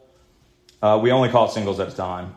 We'd have one of those fish. We never had all 3 going. Had all 3 going, or we actually caught them. But we did have 3 rods go off. One comes off to bite. One comes off a minute later. We had one chafe off. I think against they crossed and they chafed each other off. I think there were two bigger fish a little bit later. But yeah, it was the bite was just mental. It was. I mean, you went out there just knowing you're going to catch a fish. It wasn't a matter of, man, I hope we go get one. It's all right, let's go. We're going to get one, and it's just a matter of time. Like I said, if you're trolling for more than 30 minutes, we were oh, what's up? And then it would just turn on, and it was going. And a lot of guys, we were out there in the same zone. How many boats are out there? You'd see, it definitely wasn't, I remember, it wasn't terrible. I would say there could be, 40 boats or so around you, sometimes. And there could have been more than that, kind of in a wider area. There's a pretty wide area where guys are fishing, but there was, concentrated spots where people were getting bites over the course of that week or a couple weeks where it was really, really biting out there. So there was clusters of boats, but you weren't, outrigger with guys or anything like that. And it is a troll fishery during the day. So you can make a little bit more space. But I really don't remember when I was 18, 19, 20. I'd fish with the same guys, and we were trolling out of Moorhead, and I remember counting one time 75 boats off our stern. That would have been in the early 2000s. And whether it was COVID keeping people from traveling, some of the northern guys, or, it was rough. The conditions were definitely cold and rough the vast majority of the time, keeping some of the trailer boats and center consoles and stuff away. I think that probably worked in our favor as far as fishing pressure. It could have been 40, definitely more than that out there overall, but you may have 10 to 20 boats in a given spot. Why do you think there's less boats? Is it because of the market? Is it what has changed? I think it's a combination of things. I think the market is definitely, you're not getting, the realistic thing is you're not getting the wicked tuna prices, the prices that they're showing on the show.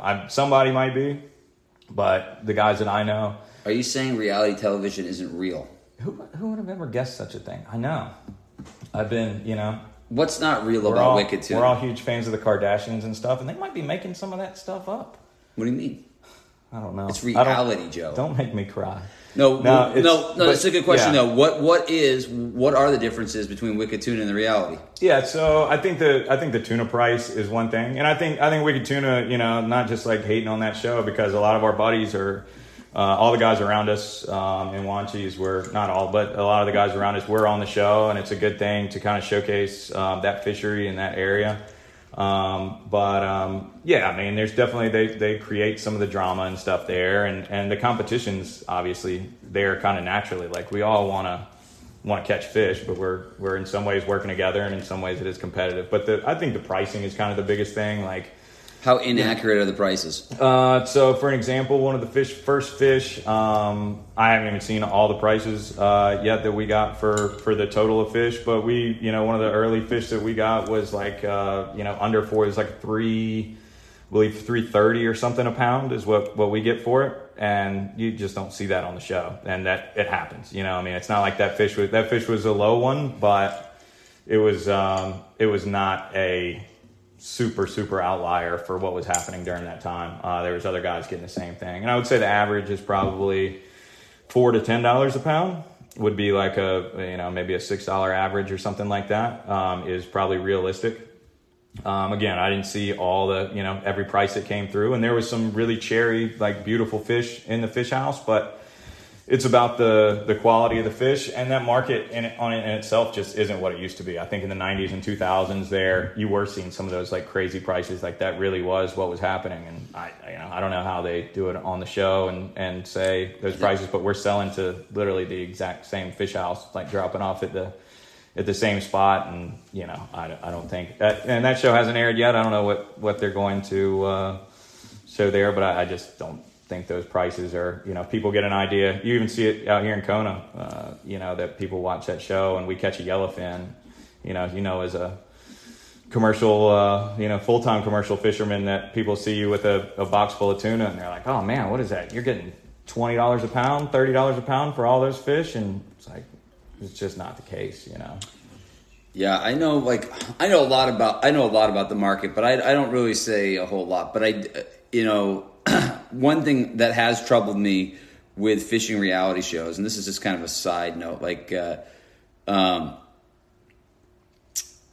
I often feel they don't tell the best story. And what I mean by that is the reality of the difficulties of the marketplace would be probably a huge part of the story to tell, but they always skip over that. And I happen to know from Wicked Tuna's perspective, because I was involved with some stuff many years ago. And so I don't want this to sound like sour grapes or anything, because I'm not. I give all those guys credit. I'll be the first to admit, I'd be on a show like that, no question, anything to benefit my fishery.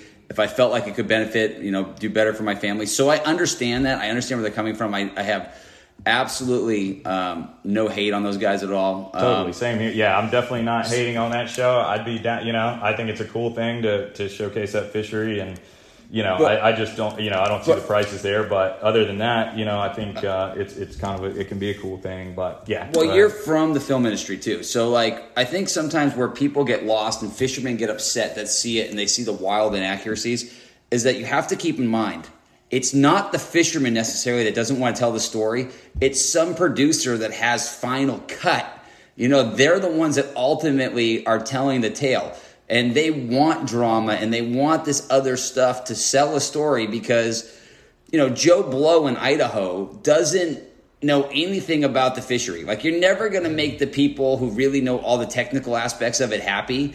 But like the person that they're just trying, the average television watcher that they're just trying to entertain, they don't really care necessarily about the details. And the guy who's actually got final cut, the guy who finally gets to tell the story, his opinion of what they're showcasing would be very different than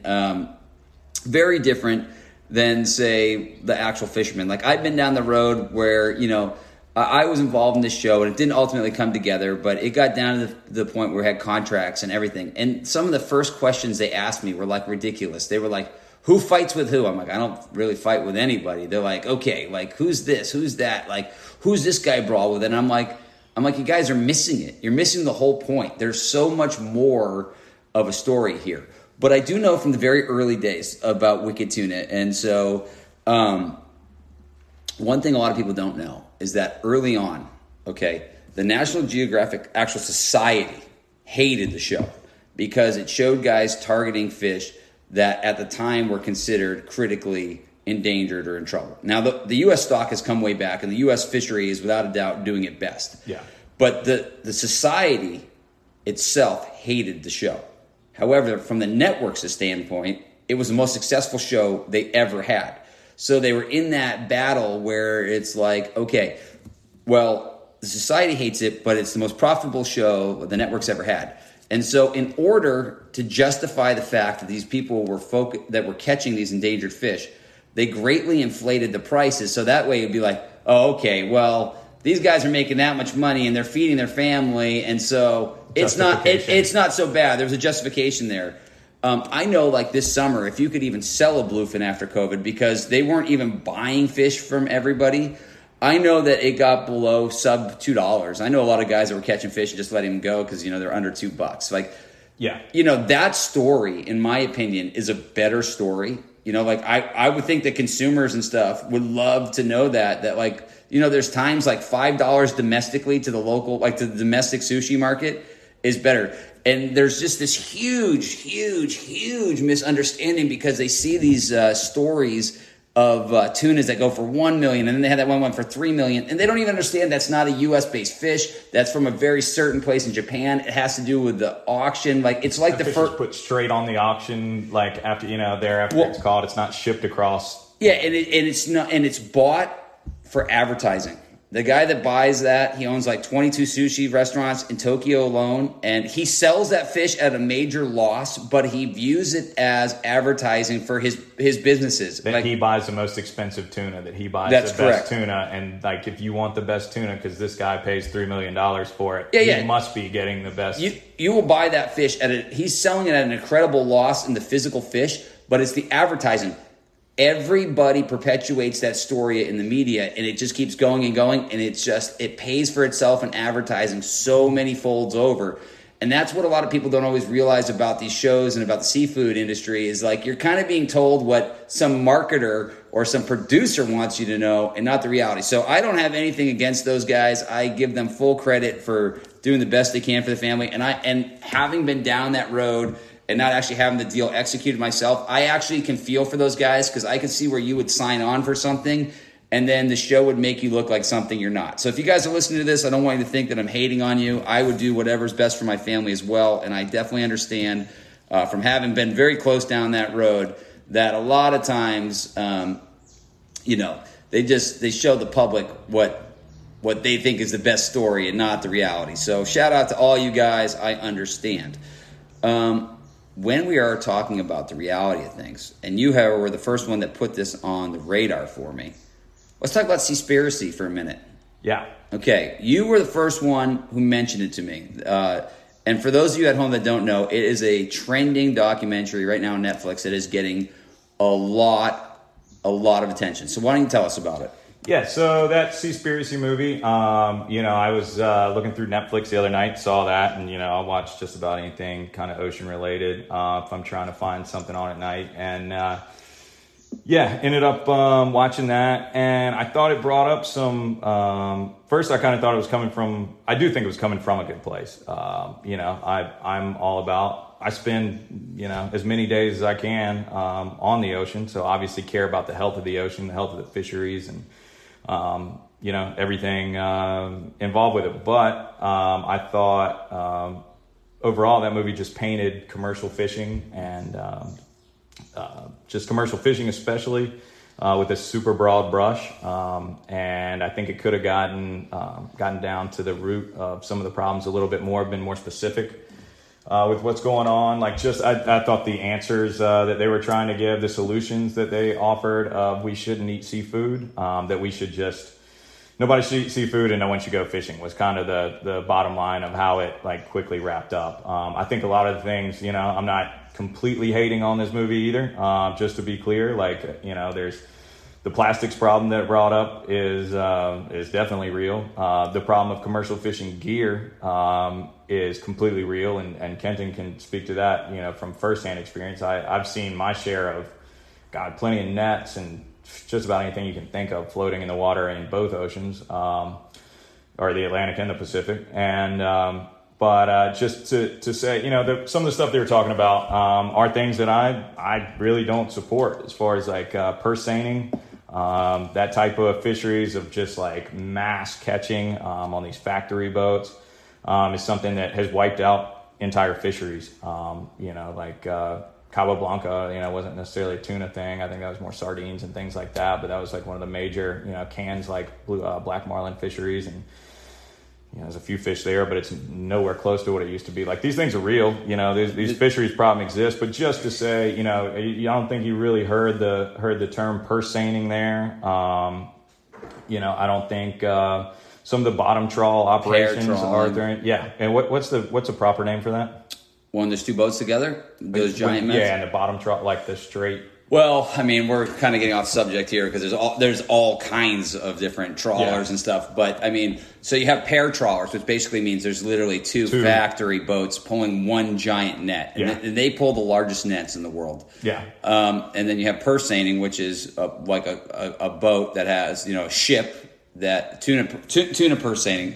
Because let's be clear, there is sustainable bait fisheries and sustainable salmon fisheries that involve purse seining, but in my opinion, there really is not sustainable tuna fisheries with a purse seiner. And basically, so the purse seine is it kind of sounds is like a big net that goes around. So they've got a big ship, and then they have a smaller boat that pulls a net around the whole school of fish and brings it back. And then they purse it up, meaning they pull it together like a set of purse strings, and they scoop up this. Literally, they scoop up the whole school. It's a very abbreviated version, but the net surrounds the whole school, and they put it up. And then what you were talking about is probably bottom trawlers. Yeah. And not all bottom dragging. Okay, so bottom dragging is very aggressive on the bottom, but not all bottom dragging is truly unsustainable, particularly in smaller scale fisheries and things like that, and different fisheries. So, but the problem with Seaspiracy, first of all, here's one problem with Seaspiracy. On one hand, it's the best documentary I've ever seen pertaining to the fisheries. But on the other hand, they paint such big broad strokes that they actually hurt the little guys that are doing it right. And that's my biggest issue with it. That was my biggest point as well with that. It's the little guy, and that's it. And it's people, obviously we're close to it, people, you're a commercial fisherman. Guys that I grew up with, I do some commercial fishing. Guys that I grew up with and know and see at home, are all commercial fishermen and small time, in the scheme of things, especially compared to a lot of the operations they're showing are commercial fishermen. I think just to kind of, as a blanket statement, say that commercial fishing is bad and there's no such thing as sustainable fisheries, which was, both things that were said there. I just think that's just completely untrue. Yeah, the takeaway from that is supposed to be a plant-based diet is the only way to go. And so I don't agree with that. Admittedly, I'm a little bit biased because I love eating fish and I'm a commercial fisherman. But I do 100% believe in traceability because a lot of the stuff they were saying about the mislabeling, the MSC, I have been down the road with MSC labeling. I was trying to get the cross seamount labeling to get that as a certified fishery. And they wanted $1.2 million just to even take a look at whether my fishery would, so they make a lot of money just in these assessments. And so their business is based on, MSC is based on, the labeling for fisheries. They're in the business of selling fish themselves, right? So I think I've heard something, and I could be wrong. Someone could correct me. I think they've only ever turned down like 1 or 2 fisheries ever that they actually turned down. For the label. For the label, yeah. If you had enough money, it could be pushed through. Yeah, they make a ton of money. And then there was like a yearly. So it would be like, I believe at the time when I looked at it, they wanted like $1.2 million, which is like way more than an average handline boat makes. And then the maintenance fee was like $100,000 a year. Plus there was labeling for every pound. Like, it is a big business, man. Like, it is a machine. So I think it was really good they cleared it out. The other thing I thought was really interesting was the fact that the plastic companies are talking about a fucking straw when there is no doubt that half the shit that washes up on our beach, like, I'm big into doing beach cleanups and stuff. Yep. Half the shit I pull off the beach is fishing gear. That's not a fucking lie. No, definitely not. I have crossed the ocean, and I have definitely run into what you consider like the Great Pacific Garbage Patch, that some fishermen say is fictitious. I don't know if you want to call it fictitious or not, but for 3 days, as far as the eye could see during the day, I could see garbage. Like, just fucking, I know most of the Great Pacific Garbage Patch is in the top 100 feet. It's because it's mostly broken down microplastics. That's where the big problem is. But I can tell you from going through there, I just saw net after net after net after net. In fact, it was so bad at night, even with our spotlight, I ended up wrapping 3 nets in my path there. There is so much shit out there. And those nets aren't even from around Hawaii. Those nets are from all over the world. The Gyre collects them. They're from the Northwest. They're from Russia. They're from Asia. That's the crazy part is we don't even have a net fishery around Hawaii. We don't have like a big net fishery, but yet we find big industrial nets from around the world here all the time from the way that the currents work. So that's a real problem. I just think anyone that says that that's not a real problem is just in denial, honestly. No, I think it's, totally. That's what, and that's kind of what bothered me. One of the things that bothered me about that movie is it could have done, I thought it hit on some really good things, but it would just directly go to, some other things. And again, just blanket. They scratched the surface. They scratched the surface and they did a good job kind of exposing some things, and it got a little lost on other issues and, the solution of, I think another kind of issue for me is the solution of just straight plant-based diet. Like that also causes it. One, it's not practical, it's kind of like which is ironic with your long hair. Exactly. But yeah, plant-based diet, it's, that's going to cause its own set of problems. Like, just the infrastructure and everything for that is also not realistic. It's like, it's kind of like dealing with guns or even drugs or something. Like, all right, we're past getting to the point of getting rid of all that. Like, you're not going to. It's easy to say, yeah, if we didn't have them, it wouldn't be a problem. Like, let's figure out the best way to deal with these things and in a way that's realistic and actually a practical solution. Yeah, I agree, and there are so many questions, and I think one of the huge problems in the U.S. is that we're already at between imports and farm-raised fish, we're at 91% of the seafood we eat in the mainland U.S. And so I wouldn't be surprised if they saw a dip because of this documentary. And I can't say that isn't unfounded, because so much fish in the mainland is coming in wrong. The unfortunate part is that it's going to hurt the guys that are doing it right. Right. And so I say on this podcast all the time is that what we really need to do is build a marketing strategy where people really understand where their fish is coming from, who's catching their fish, and how they're catching it. And, in any business, there's going to be winners and losers. And I think if we're going to turn the fishing business towards doing it the right way, there's going to be some losers, because a lot of the old industry is based on doing shit that is not in the best interest of the fish and the environment. And so I think that's something we really need to look at moving forward, because I don't know why we run into this, but we run into this in fishing a lot. people sometimes like to deny the fact that we've just gotten too good at certain things. Yeah. You know, like, dude, there's a lot of great fishermen. You're great at it. Technology and time. Right. You know, we're going to figure things out, and things are going to, you know, the fishing's going to get better and more efficient as your boats get better and your gear gets better. And, you know, I mean, from sport fishing on, you know, we're not using linen line and, you know, reels that spin backwards when the drag, you know, the handle spins backwards when the drag takes off. It's like, you know.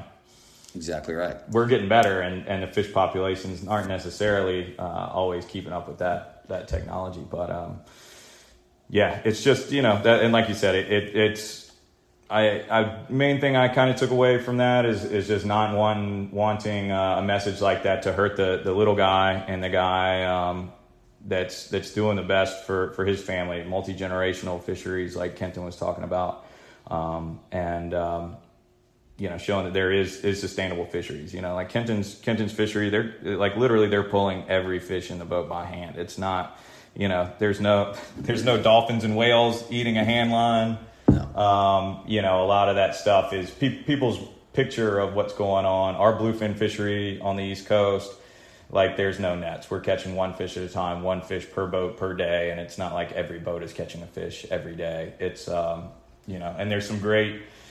They interviewed some scientists on there that you know, some of them had some good information and everything, but I think people like Barbara Block out of Stanford, who does a Tag a Giant program, and people like that, you know, are getting some good information. And to be honest, a lot of the information that is coming about these fisheries is from fishermen. Is how they know, you know, what's going on in the ocean.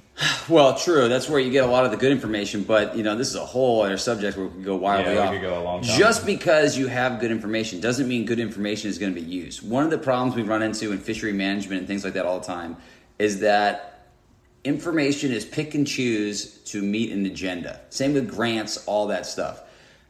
So often information, like science shouldn't really be debated, but a lot of times the science is debated in order to benefit its agenda. And so a lot of times in fisheries as well, you've got the fox watching the hen house. You've got people that are way too vested in the fishery to be, in my opinion, making decisions about fish stocks. We're running into that in Hawaii right now. You know, we just had a recent vote towards the striped marlin, and you know, it's an abbreviated version, but they just decided, like, what the idea they came up with, and I don't know if it will ultimately hold, but they decided for 2022 to give the guys more quota than what they're already catching, which is an unsustainable number, so that way they don't have to stop keeping striped marlin. And striped marlin in my time here, and any fisherman's time here, has, unless it's just your last couple of years and you don't have a baseline further back, it's in trouble. It's in trouble. All the science shows that it's in trouble, and I really think that we need to take the right steps to stop. Like, you know, like I just think they're in a lot of trouble. I know they're in trouble. It's not even like I think they're in trouble. We know they're in trouble. Anyone who's seen them for any amount of time, but it's not like. I see the fishery votes sometimes, and to me it says like these people don't care about the fish. They're just caring about money because they're more concerned about keeping a fleet fishing than they are keeping a species thriving or surviving in our case. And so there's so much finger pointing. Like the U.S. is pretty good at this right now. We're pointing a lot of fingers at international agencies saying like, oh, well, they're doing it worse. But my argument is that how can you start pointing fingers at people if you're not doing it right yourself? You know? So I think we need to clean up our act, and I think we need to figure out what to do before we start blaming other people because they're in trouble. I know it's not a favorable thing. People are groaning out there right now, but striped marlin are in trouble, and my belief is if you get to that point of that number, you should stop fishing in a way where you can't catch them. You know, if you can't throw a long line in the water without catching them, then you shouldn't throw a long line in the water because you are killing a threatened species in order to catch another one. And to me, that is against the definition of sustainable. You have only charter fished here in what, the last 5 years? Yep. Okay. How many striped marlin do you think you see in a year? I've only done a couple full, like, we catch more of them in the wintertime. I'll kind of do some other trips in the wintertime, so I haven't been here full time, but I've caught, a dozen striped, maybe a dozen over that time. In 5 years? Yeah. Okay. Now think about this. I've been trying to really put some information together, and it looks like it used to be closer to about a little bit more, but 50 a season. Yeah.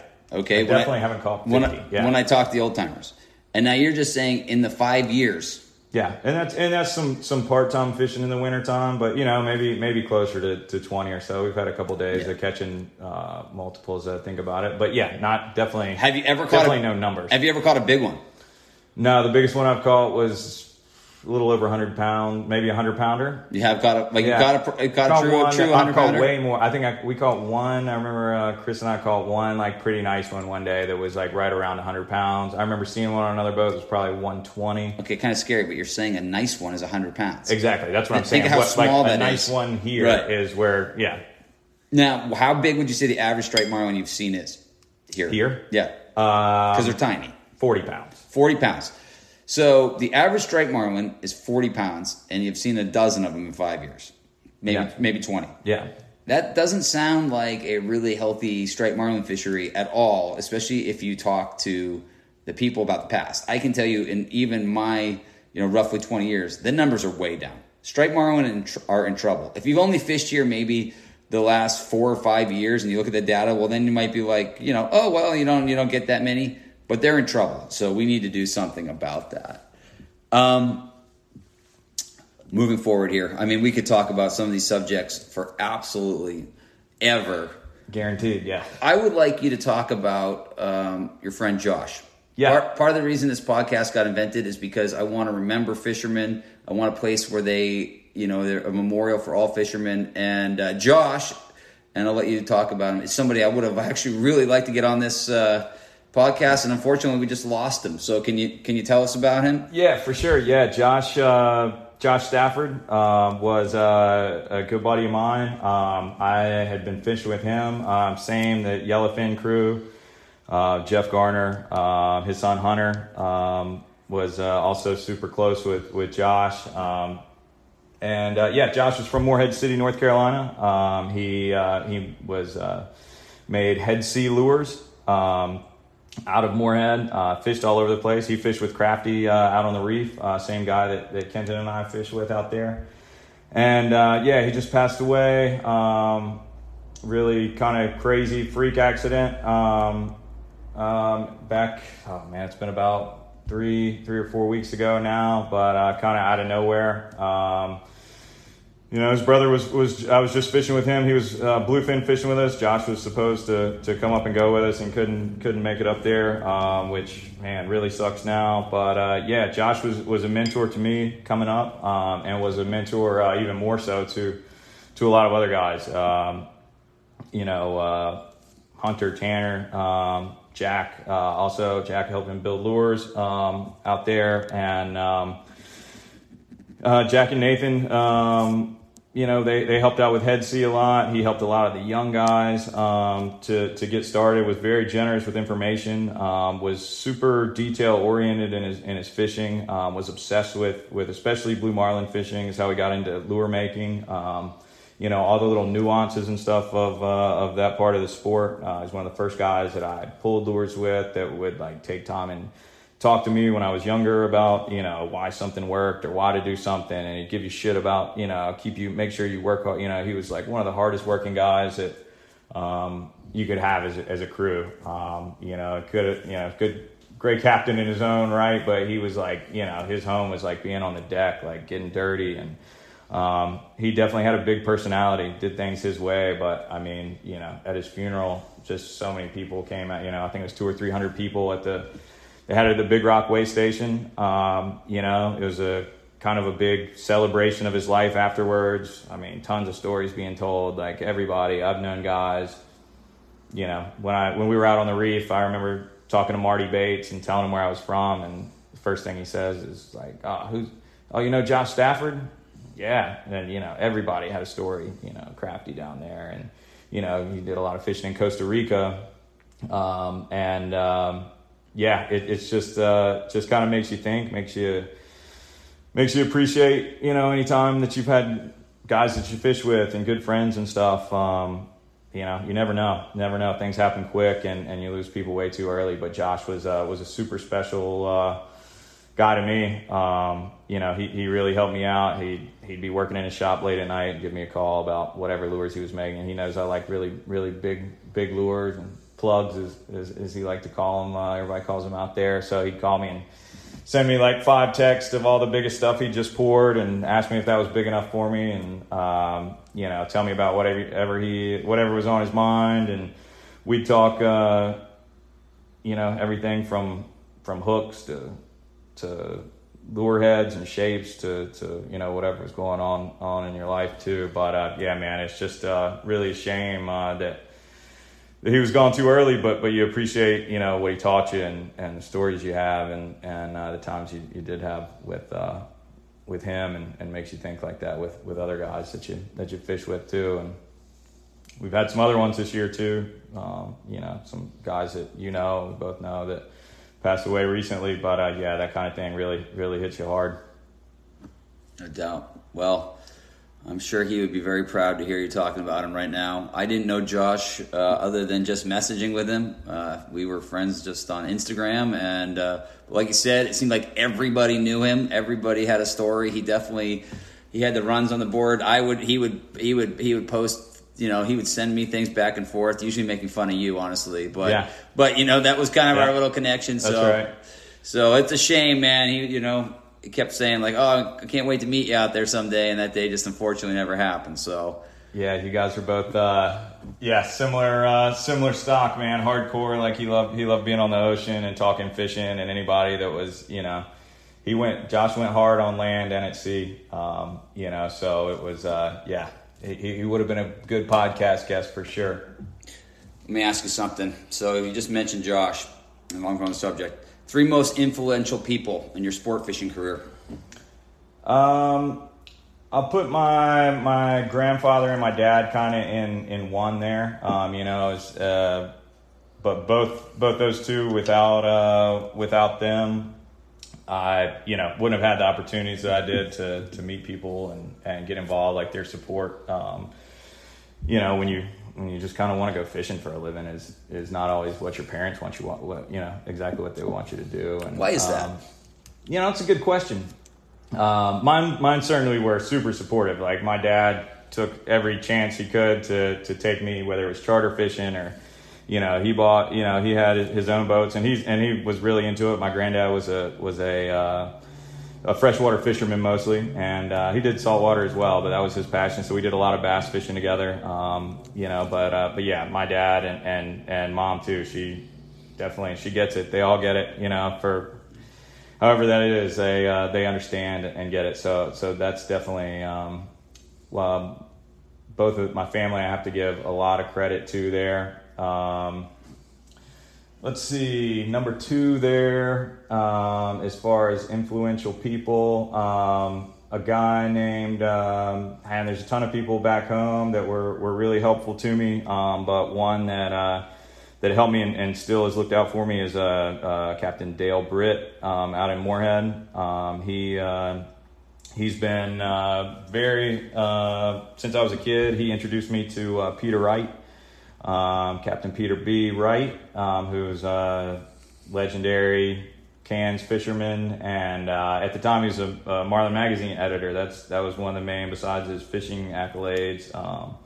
He was Marlin Magazine editor. I wanted to write for Marlin when I was like 16, 17, and so he set me up to have dinner with him and ask him some questions and kind of pick his brain, which was like meeting to me, like a famous basketball or sports guy for what some people would be. So, Dale definitely was a huge one.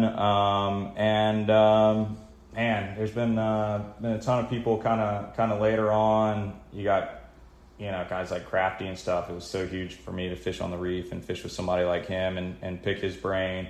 he's one I put up there.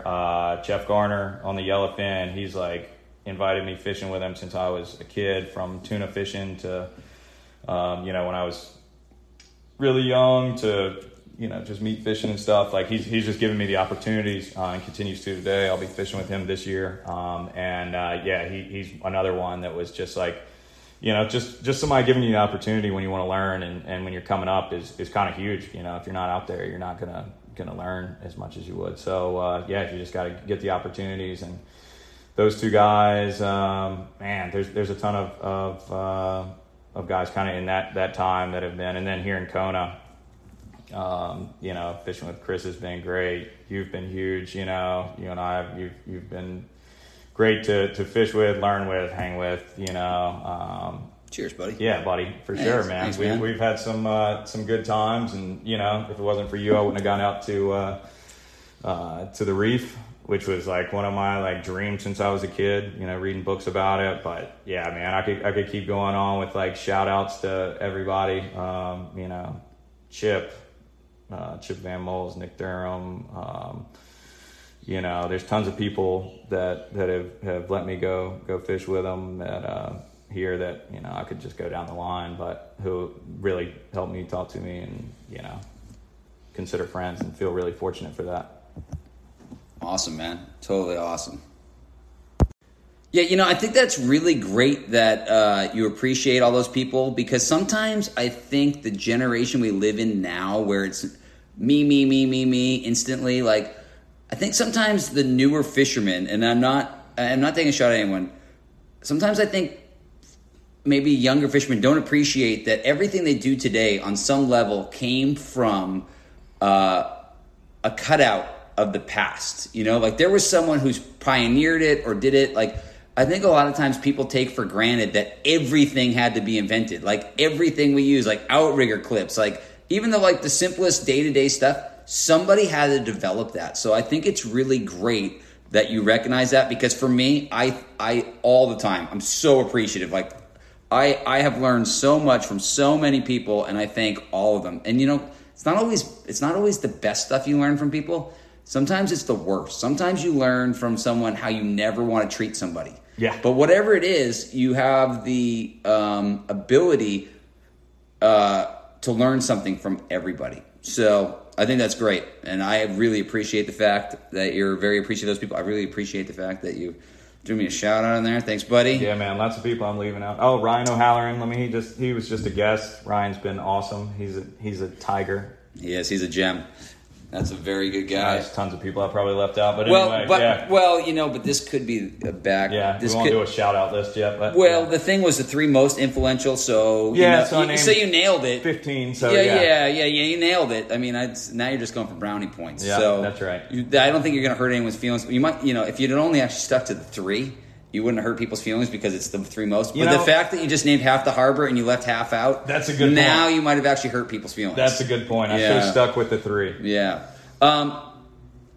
Leaving your camera, well, I don't want to say camera, leaving your career in movies, what do you wish you had known about the charter fishing business before you had gotten out of it?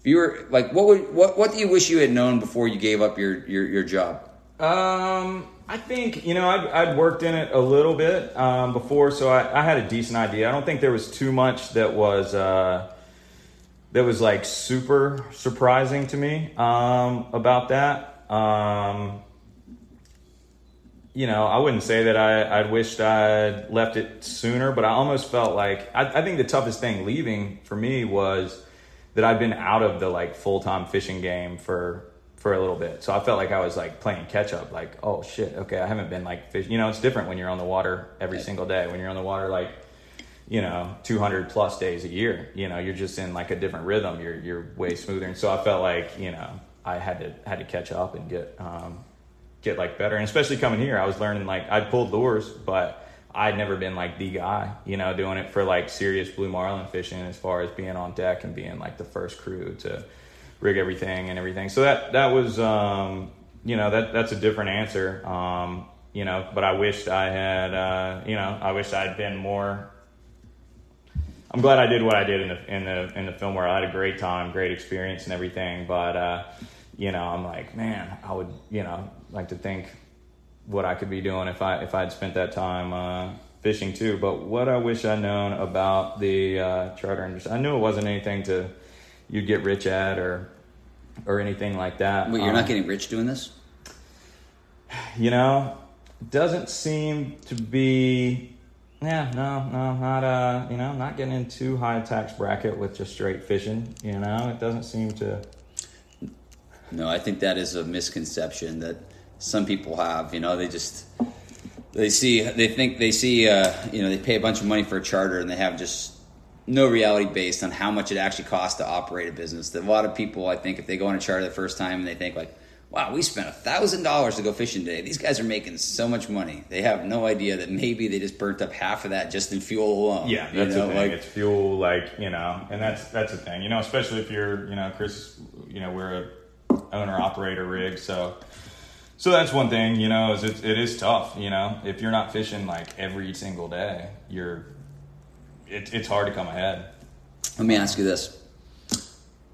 If you could debunk one myth about charter fishing, what would it be? Just that I think it's just kind of underappreciated. Maybe everybody thinks their job is, I think people just assume that it's super easy. That, you know, I think when you're coming out on a charter and you're like, and you enjoy it, you know, you like to go fishing. You're like, man, you guys have it so easy. It's, you know, you're out here fishing every day. And don't get me wrong, I wouldn't be doing it if I didn't love doing it. Like, you know, I love doing that more than any other job. And I've had a lot of different kinds of jobs, but, so it's definitely not that, but there's a lot of work and a lot of time and a lot of sacrifice that goes into it. And I think that's something that people kind of don't realize who are coming out fishing for the day. Like, I mean, I do think it can be, you know, the best job in the world, but, you know, there is a lot of sacrifice that goes into it. And, you know, it's not always, you know, just, oh, we're going fishing and everything's awesome. Boats break down and, you know, sometimes the fishing's not great and sometimes you might not, you know, it's rough or the weather's bad or you've gone for 40 days straight or whatever it is, you know. You know, it's not the easiest on relationships, whether it's with your friends and family or girlfriend or whatever it is, you know. It's especially when you're trying to do the travel program, you know, like I want to fish all over the place and all these fisheries that we see, you know, and I've been fortunate to fish a few of them. But when you're on the road all the time and all these other places, you know, you don't have a central home base. It's kind of tough to keep those relationships with everybody as strong as you'd like them to. And it's hard to keep in touch when you're in different time zones. So just some of that, you know, I would say would be something that people often aren't aware of. What was your biggest failure in this career, and what did you learn from it? Biggest failure.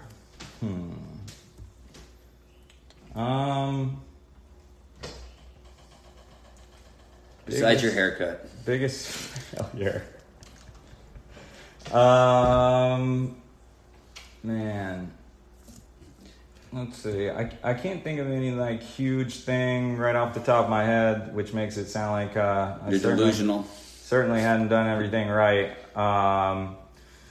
Biggest failure, like career, as far as like. What's been the biggest failure in your fishing career, and what did you learn from it? Did you have some tackle fail? Did you have anything like that? Did you ever overlook something and it broke? Or I've been pretty lucky, you know, as far as tackle and things like that go. I can't think of. There's definitely been times of, you know, holding on to fish too long or not holding on long enough and stuff like that. You know, you have some like, we've had, you know, you and I had a tournament fish together that, you know, I don't necessarily think was, maybe not anybody's fault, but, you know, you come back and the hook's a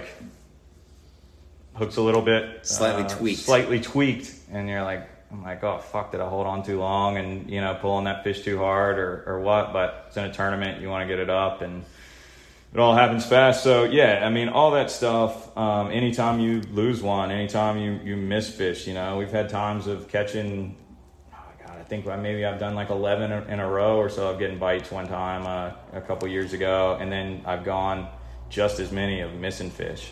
Missed 11 fish in a row afterwards. Oh, 100%. Yeah, 100. Yeah. If usually if I get like 6 in a row, we'll catch. There'll be 6 in a row after that. That we'll lose, you know. I mean, like as far as bites and stuff like that. Do you think you've learned anything from that failure, or do you think you just appreciate that the odds always work out? Well, you got to try to learn something from it anyway, you know. Like you're trying to figure out. If you're not trying to figure out what's going wrong, then you know. I mean, you got to be trying to get better, in my opinion. You know, every fish that you lose, I'm like, okay, like Chris and I, you know, have shot this little Marlin magazine series on YouTube, and so we like have just about what's every that fish. called? It's called Visions of Granders, and it's on YouTube. Hopefully we'll have some new episodes shortly. COVID definitely set that back from kind of the pace that we had before, but it's kind of raw a little bit. Look at some of our fishing and some of the highlights, and maybe sometimes lowlights, but stuff that our Does it history really and show the true lowlights of the fishing industry, or does it does it have to have a positive spin because you're trying to sell charters? Yeah, I mean, it definitely. I mean, we're not putting maybe the worst things on there.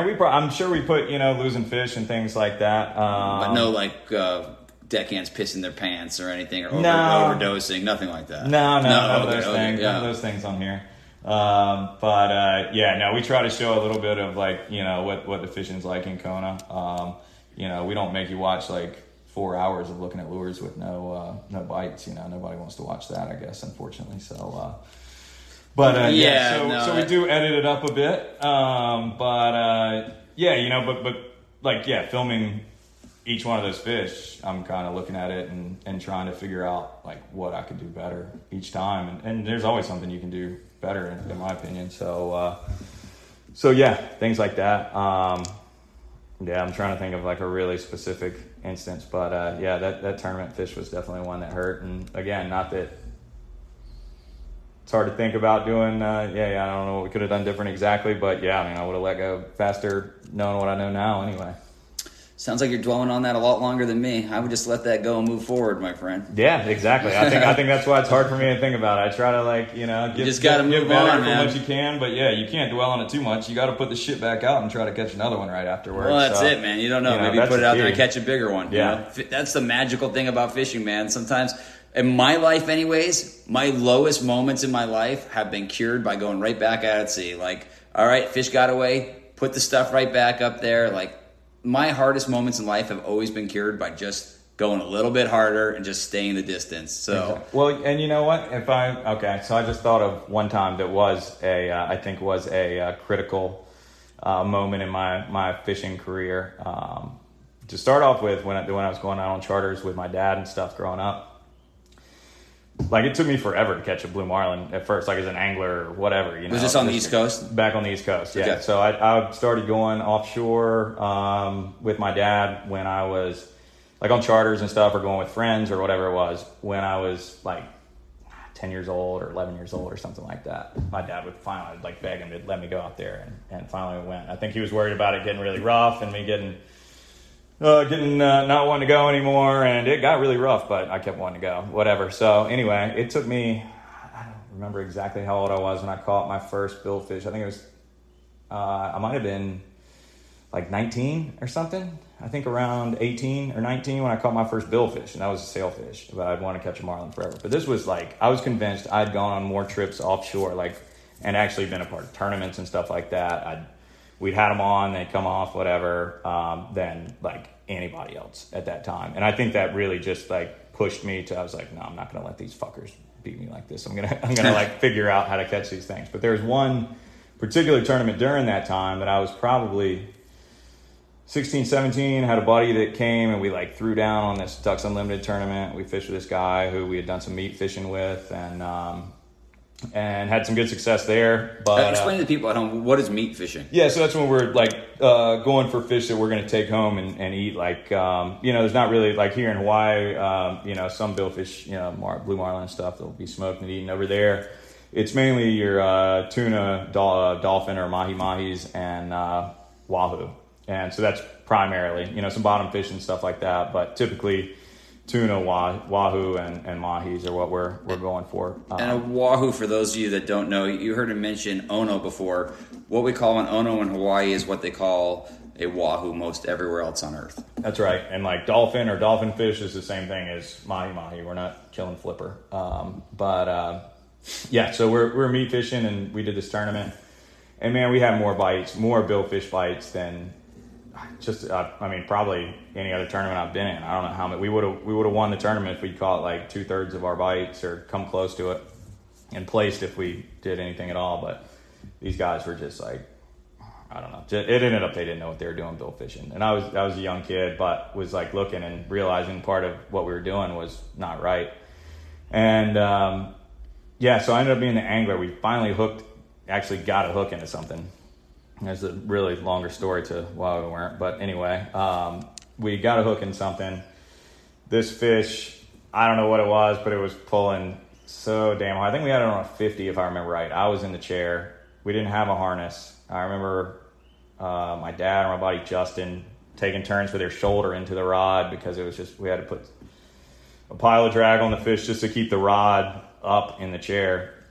And we had it on for a long time. It kind of stopped, was kind of dead weight. Thinking what I know now, I think it was a decent sized marlin, who knows how big, that sounded and died probably down there. Never jumped, never did anything. That line ended up being hung up in some other line, like a pile of line. Like we started cranking up, and there was just this bird nest of stuff, and we were still tight. And so I don't know if it was a fish that had spooled somebody or something and got wrapped in that line got wrapped up in ours, but we slowly started pulling that line crazy. Off, cutting it out. It was nuts, man. It was nuts. And we pull it, and it's just like dead weight for a while. But then at some point there was a huge surge, like it kind of goes down, like rod almost comes out of my hand. I remember I'm just like steady cranking. And it's still pulling. And then those guys that we were fishing with, they would start talking about, maybe we should just cut the line. This is like, I think we're just hung up on something, or like we're hung up on a pile of trash or something. I'm like, pile of trash doesn't run when we're like going backwards, and this thing's like running. We're in like 300-400 fathoms, whatever we were. Like, we're not on the bottom. Like, it's something. And there really wasn't much argument. Like, I don't know. The part like right before, I don't remember, but one of the mates just goes over and just cuts it off. And I was like, how's that possible? I was like, what? And everybody's just sitting there, me and my dad, my buddy Justin, and are just sitting there just like, what the fuck just happened, you know? And I remember just like going straight up to the bridge and just like sitting there. Just like didn't speak to anybody. I think I went inside and I went up to the you're bridge. the guy who doesn't speak to anybody on a charter. I would have told anybody on that boat why. I told everything why on the boat. It was very clear why I wasn't. I was glad to tell you. I think my dad would tell you that's one of his like biggest regrets in life, is not like tackling the dude before he like did. And it happened fast. Like there wasn't any discussion, you know. I mean, I was clearly in favor of. Nobody even thought out like how this is not possible to be snagged on something. And we're like, and we caught fuck all in the tournament. What you know? We reel it in, and it's a huge, you know, it's a huge net. What does it hurt? You know, we're down in the points. Like, let's just see what it is. Like best case scenario, it's a dead blue marlin on the end, or just down there swimming, you know, and it could have been an 80. I think it was a 50. But anyway, you know, it's just like crazy. Whatever. But that, you know, that was one of those things where, you know, if I had it to do over again, it would have been a mutiny on the boat before that line got cut. And I was, you know, I think that was another thing where it's like, you know, you've had charters ask you like, so what is the lesson learned there? Speak up. Never quit, man, and speak up. Yeah, don't let anybody cut your shit off if you don't think it's. I mean, it's kind of like, I would never take it or break it. Yeah, take it or break it. Like it's one thing if we were like, let's put a pile of drag, see what happens, and wind them up. You know, it's getting rough. You get in those situations sometimes where you got to push it up. You know, and you don't want to be fighting something forever. You know, that is what it is. But I knew that combined with. The other things that I'd seen were speeding up the boat to try to set the hook on, like sailfish and stuff, you know, just things that I was like, we're not doing things right. We're getting the shots, we're getting the opportunities, and we're not doing things right. And I think that now you're able to see that those weren't the right technique. Yeah, that just made me want to want to do things better, and I still every time want to do things better and better than I did last time, and learn from whoever I can learn from, and whatever, there's always something you can pick up, and there's still plenty I got to, I can still pick up. So, but yeah, that was one time that sticks out of, wasn't necessarily a mistake we made, but we weren't able to stop the mistake. Right. So, yeah. Well, that's a good one. Let me ask you, you're from the East Coast, all right? Yeah. Now you're in Hawaii. And you probably were raised on a very anti-killing marlin sediment. And now Yes. you're out in Hawaii where we kill marlin.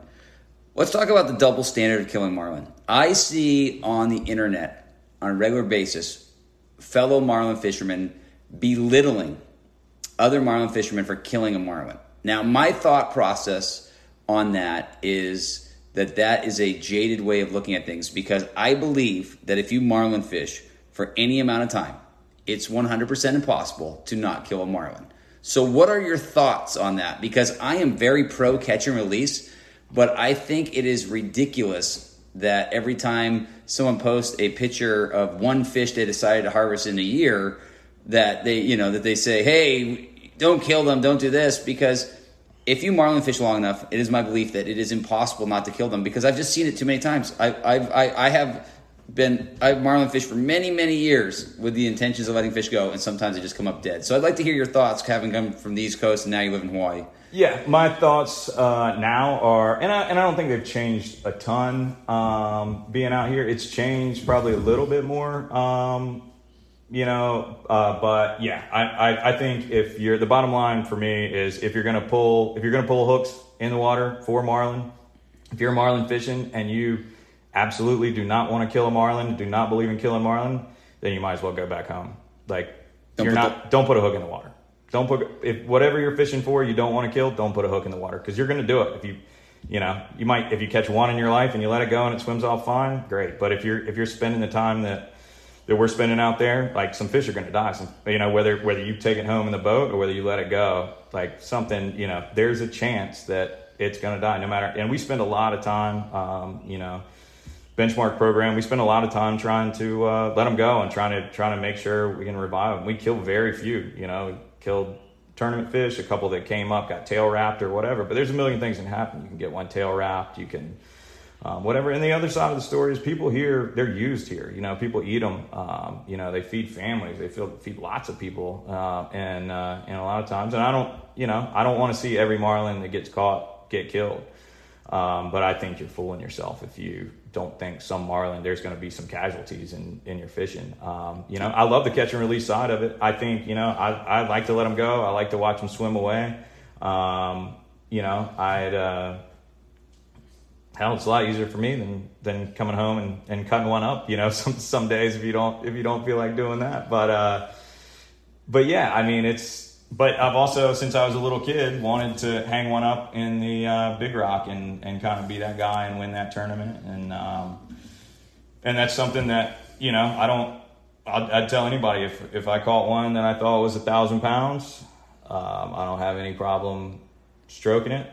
I would rather be able to hang it up and let it swim away But that's just not how it works. Breed and all that stuff, man. But just being like completely honest, like, I'm not gonna, that giant one that I've been looking for comes up there, I'm not reaching for the tag stick. You know what I mean? I'm not, that's not, and I wish it wasn't, I wish I could let them all go and whatever, but, that's just not. This is not how the male ego works. Yeah, man, whether it's ego or whatever it is, like, look, I think all the breeding females should, I'd like to see them all keep doing it. I want there to be as many marlin in the ocean as possible. So certainly in favor of the research, the tag and release, all that stuff. But I think killing it is a part of it. And it, goes back to trying to figure out like a sustainable way to do it.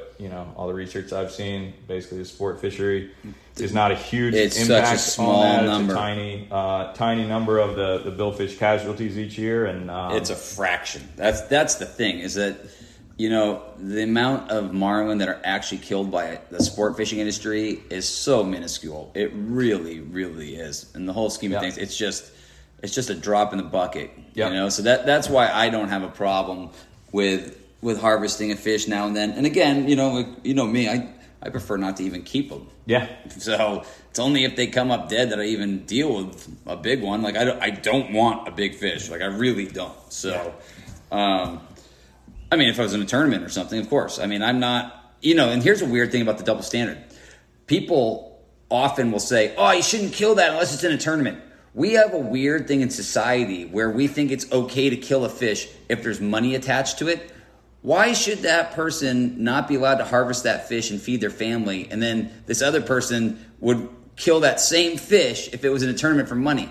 That's such a crazy thought process to me. Isn't it more meaningful almost to harvest the fish to eat and feed a family than it is to fucking weigh, high five, you get money, and the fish is probably going in a dumpster or or it's going to be given, quote unquote, given to some family that they don't really know versus a family who harvests the fish and eats it themselves. And I think that's what a lot of people don't realize about it, like especially Hawaii, is those fish are going to people, like if you can't do anything, your charter can't do anything with a fish, you have one, like in our case, a lot of times if it comes up dead or tournament or whatever, like we're on the phone and we're like usually not selling that fish. We're usually giving it away, to somebody who's stoked to come down and get it, and feed a lot of people and come clean it. Like that's what people don't understand about that. And, a lot of that hate that, that people want to, dish out online. It's easy to sit behind a computer and it's easy, it's a really easy position to say any dead fish is bad, whatever, behind a computer.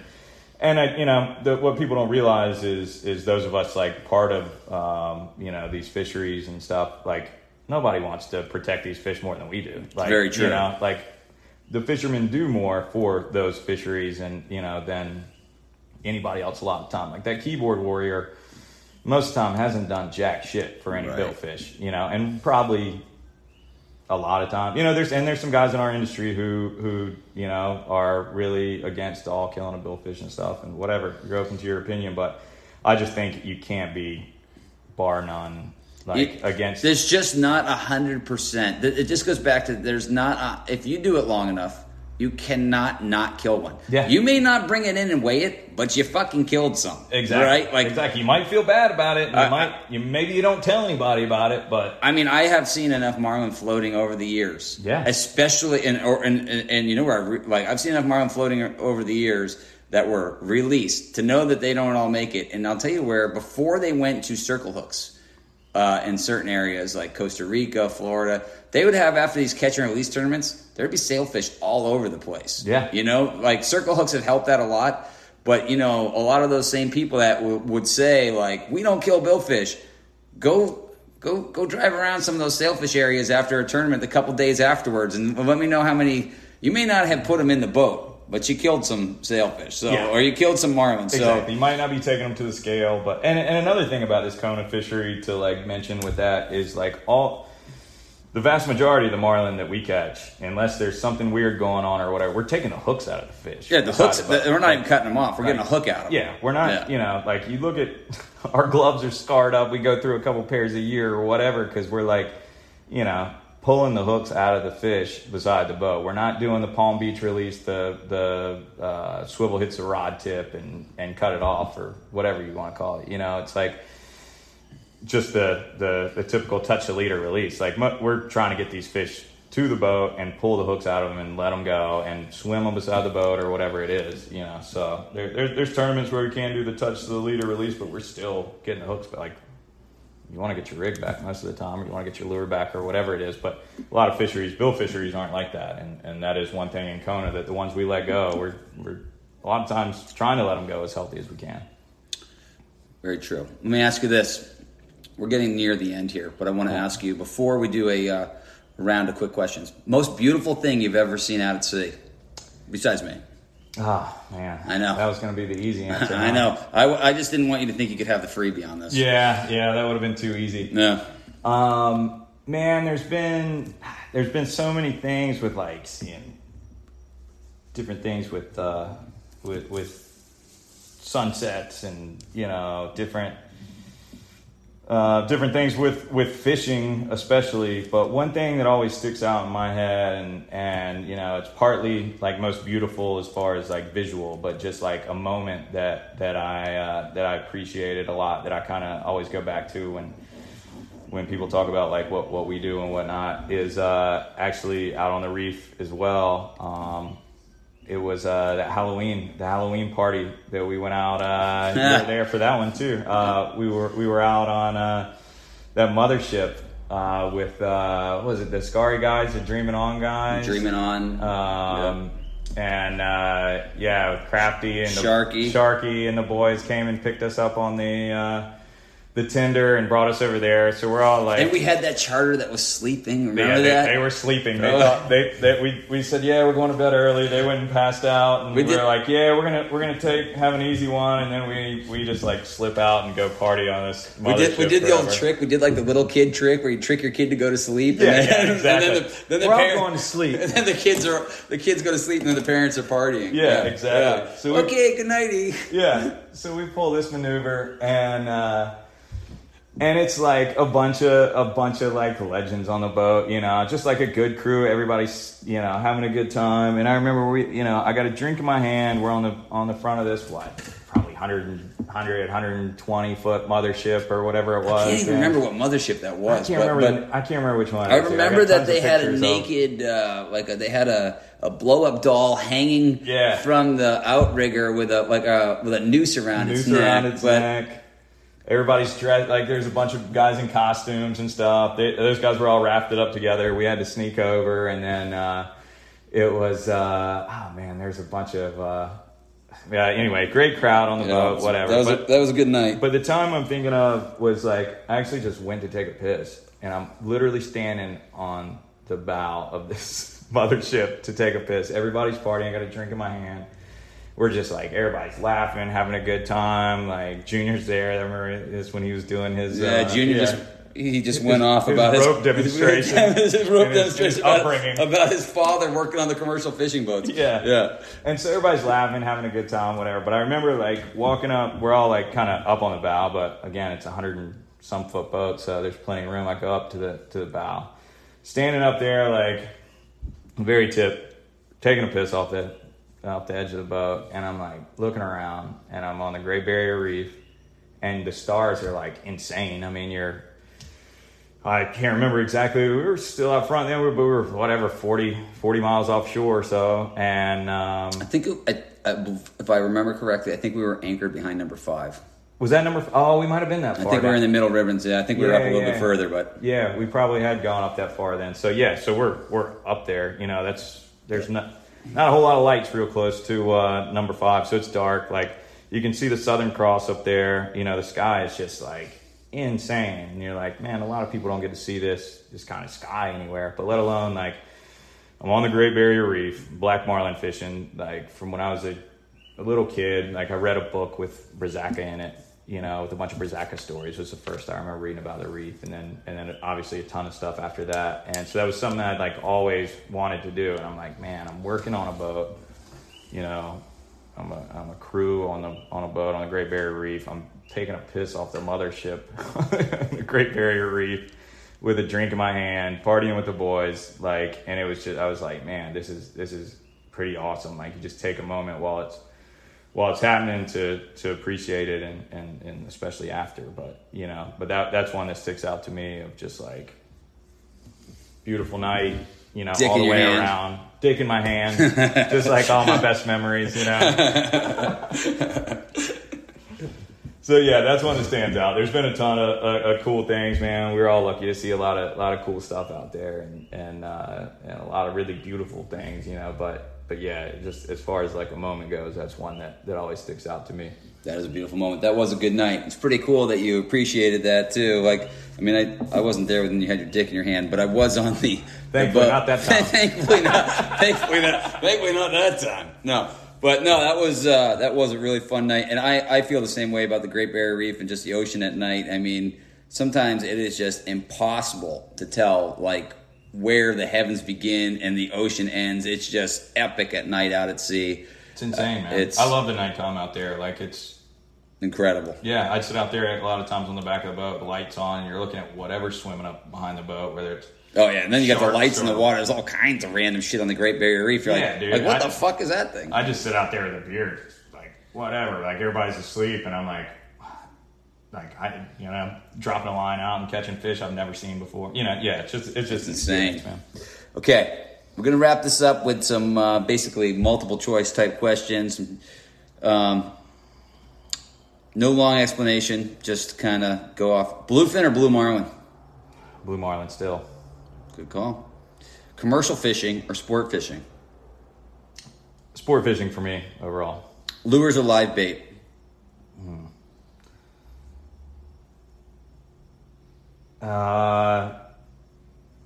Lures. Yeah. Blondes or brunette? Historically blondes. Are all redheads crazy or just 90% of them? All. I agree. Favorite whiskey?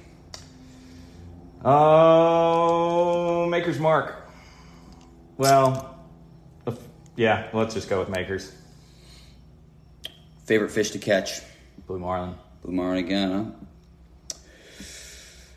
Well, those are pretty much all my really tough questions. Any final thoughts or inspirational quotes that you would like to leave for future fishermen listening to this podcast? Oh, man. We've talked a lot about, just enjoy your time out on the water. Appreciate what you get to do. It's pretty special to be able to get out there and fish for these things that, or if you live this kind of life, it's appreciate what you got. Appreciate, we're talking about Josh and things like that. Appreciate the people that you're with. Just like everything's super fast paced and we're all trying to get, we're trying to get better and we're trying to do the next thing and whatever, it's a different kind of, it's a fast paced world and stuff. But yeah, just appreciate the people you're with, those around you. Work hard, try to just like, outgrind the next person. If you have goals in fishing or whatever it is. I think just like staying at it and not getting frustrated, if you have a goal, do it, just find a way, to do what you want to do. But, that's, and be safe with what you do out on the water, it's fucking dangerous too, some of the situations we get ourselves into and everything else, we have a good time out there, but you got to come home. So that's the other thing is safety. So, those are the main things probably. People that are interested in getting a hold of you for camera work or coming marlin fishing with you, how do people find you? Yeah, so I got a few things. Instagram is definitely what I'm most active on, and that is at Jables Photo, which is JAYBLES and then photo. So at Jables Photo, and Facebook is Jables Photography. Website is jablesphotography.com. So yeah, those are the best ways. Instagram is definitely probably where I'm most active. There's a contact form on the website. There's going to be some more updated stuff coming up there soon. Kind of been in a little transition of trying to get some more things together there. But yeah, you yourself have a podcast coming out soon. Is that correct? Yeah, we'll be doing a podcast soon. So we're still working out some details with that, but hopefully actually in the next week or so, I'll be doing some of my own stuff and some with my buddy Nick Durham with Tantrum Lures. He's got a podcast called the Transom Door Podcast. So we'll be combining on some stuff. I'll be doing some stuff solo, and I'm looking forward to that and getting a little bit more interactive with this whole thing. So any of those ways you can catch me for photos, fishing. If you want to come fishing out in Hawaii, if you want to fish in North Carolina. And even some other places, reach out, we can get you hooked up. Awesome, man. Well, thank you very much for your time. I greatly appreciate it. It's always a pleasure. Yeah, man. Always Here's one enjoy for it. Josh. Thanks for having me on. For Josh, for sure. Yeah, Legend. man. Thank you very much, buddy. I appreciate it. And aloha to Thank you. everyone It's been listening. fun. Yeah. Thank you. Aloha. Have a good night. Hey guys, thanks again for listening. Really appreciate it. I am overwhelmed by the response I've gotten, especially for something I just wasn't really sure if this content was, there was as much of a want for it as much as there was that I wanted to share it. So, been very overwhelmed, and so thank you very much. Also, if you guys, you're liking this content, you want to hear more about me and what I do, from the other side, I have been on 2 podcasts recently.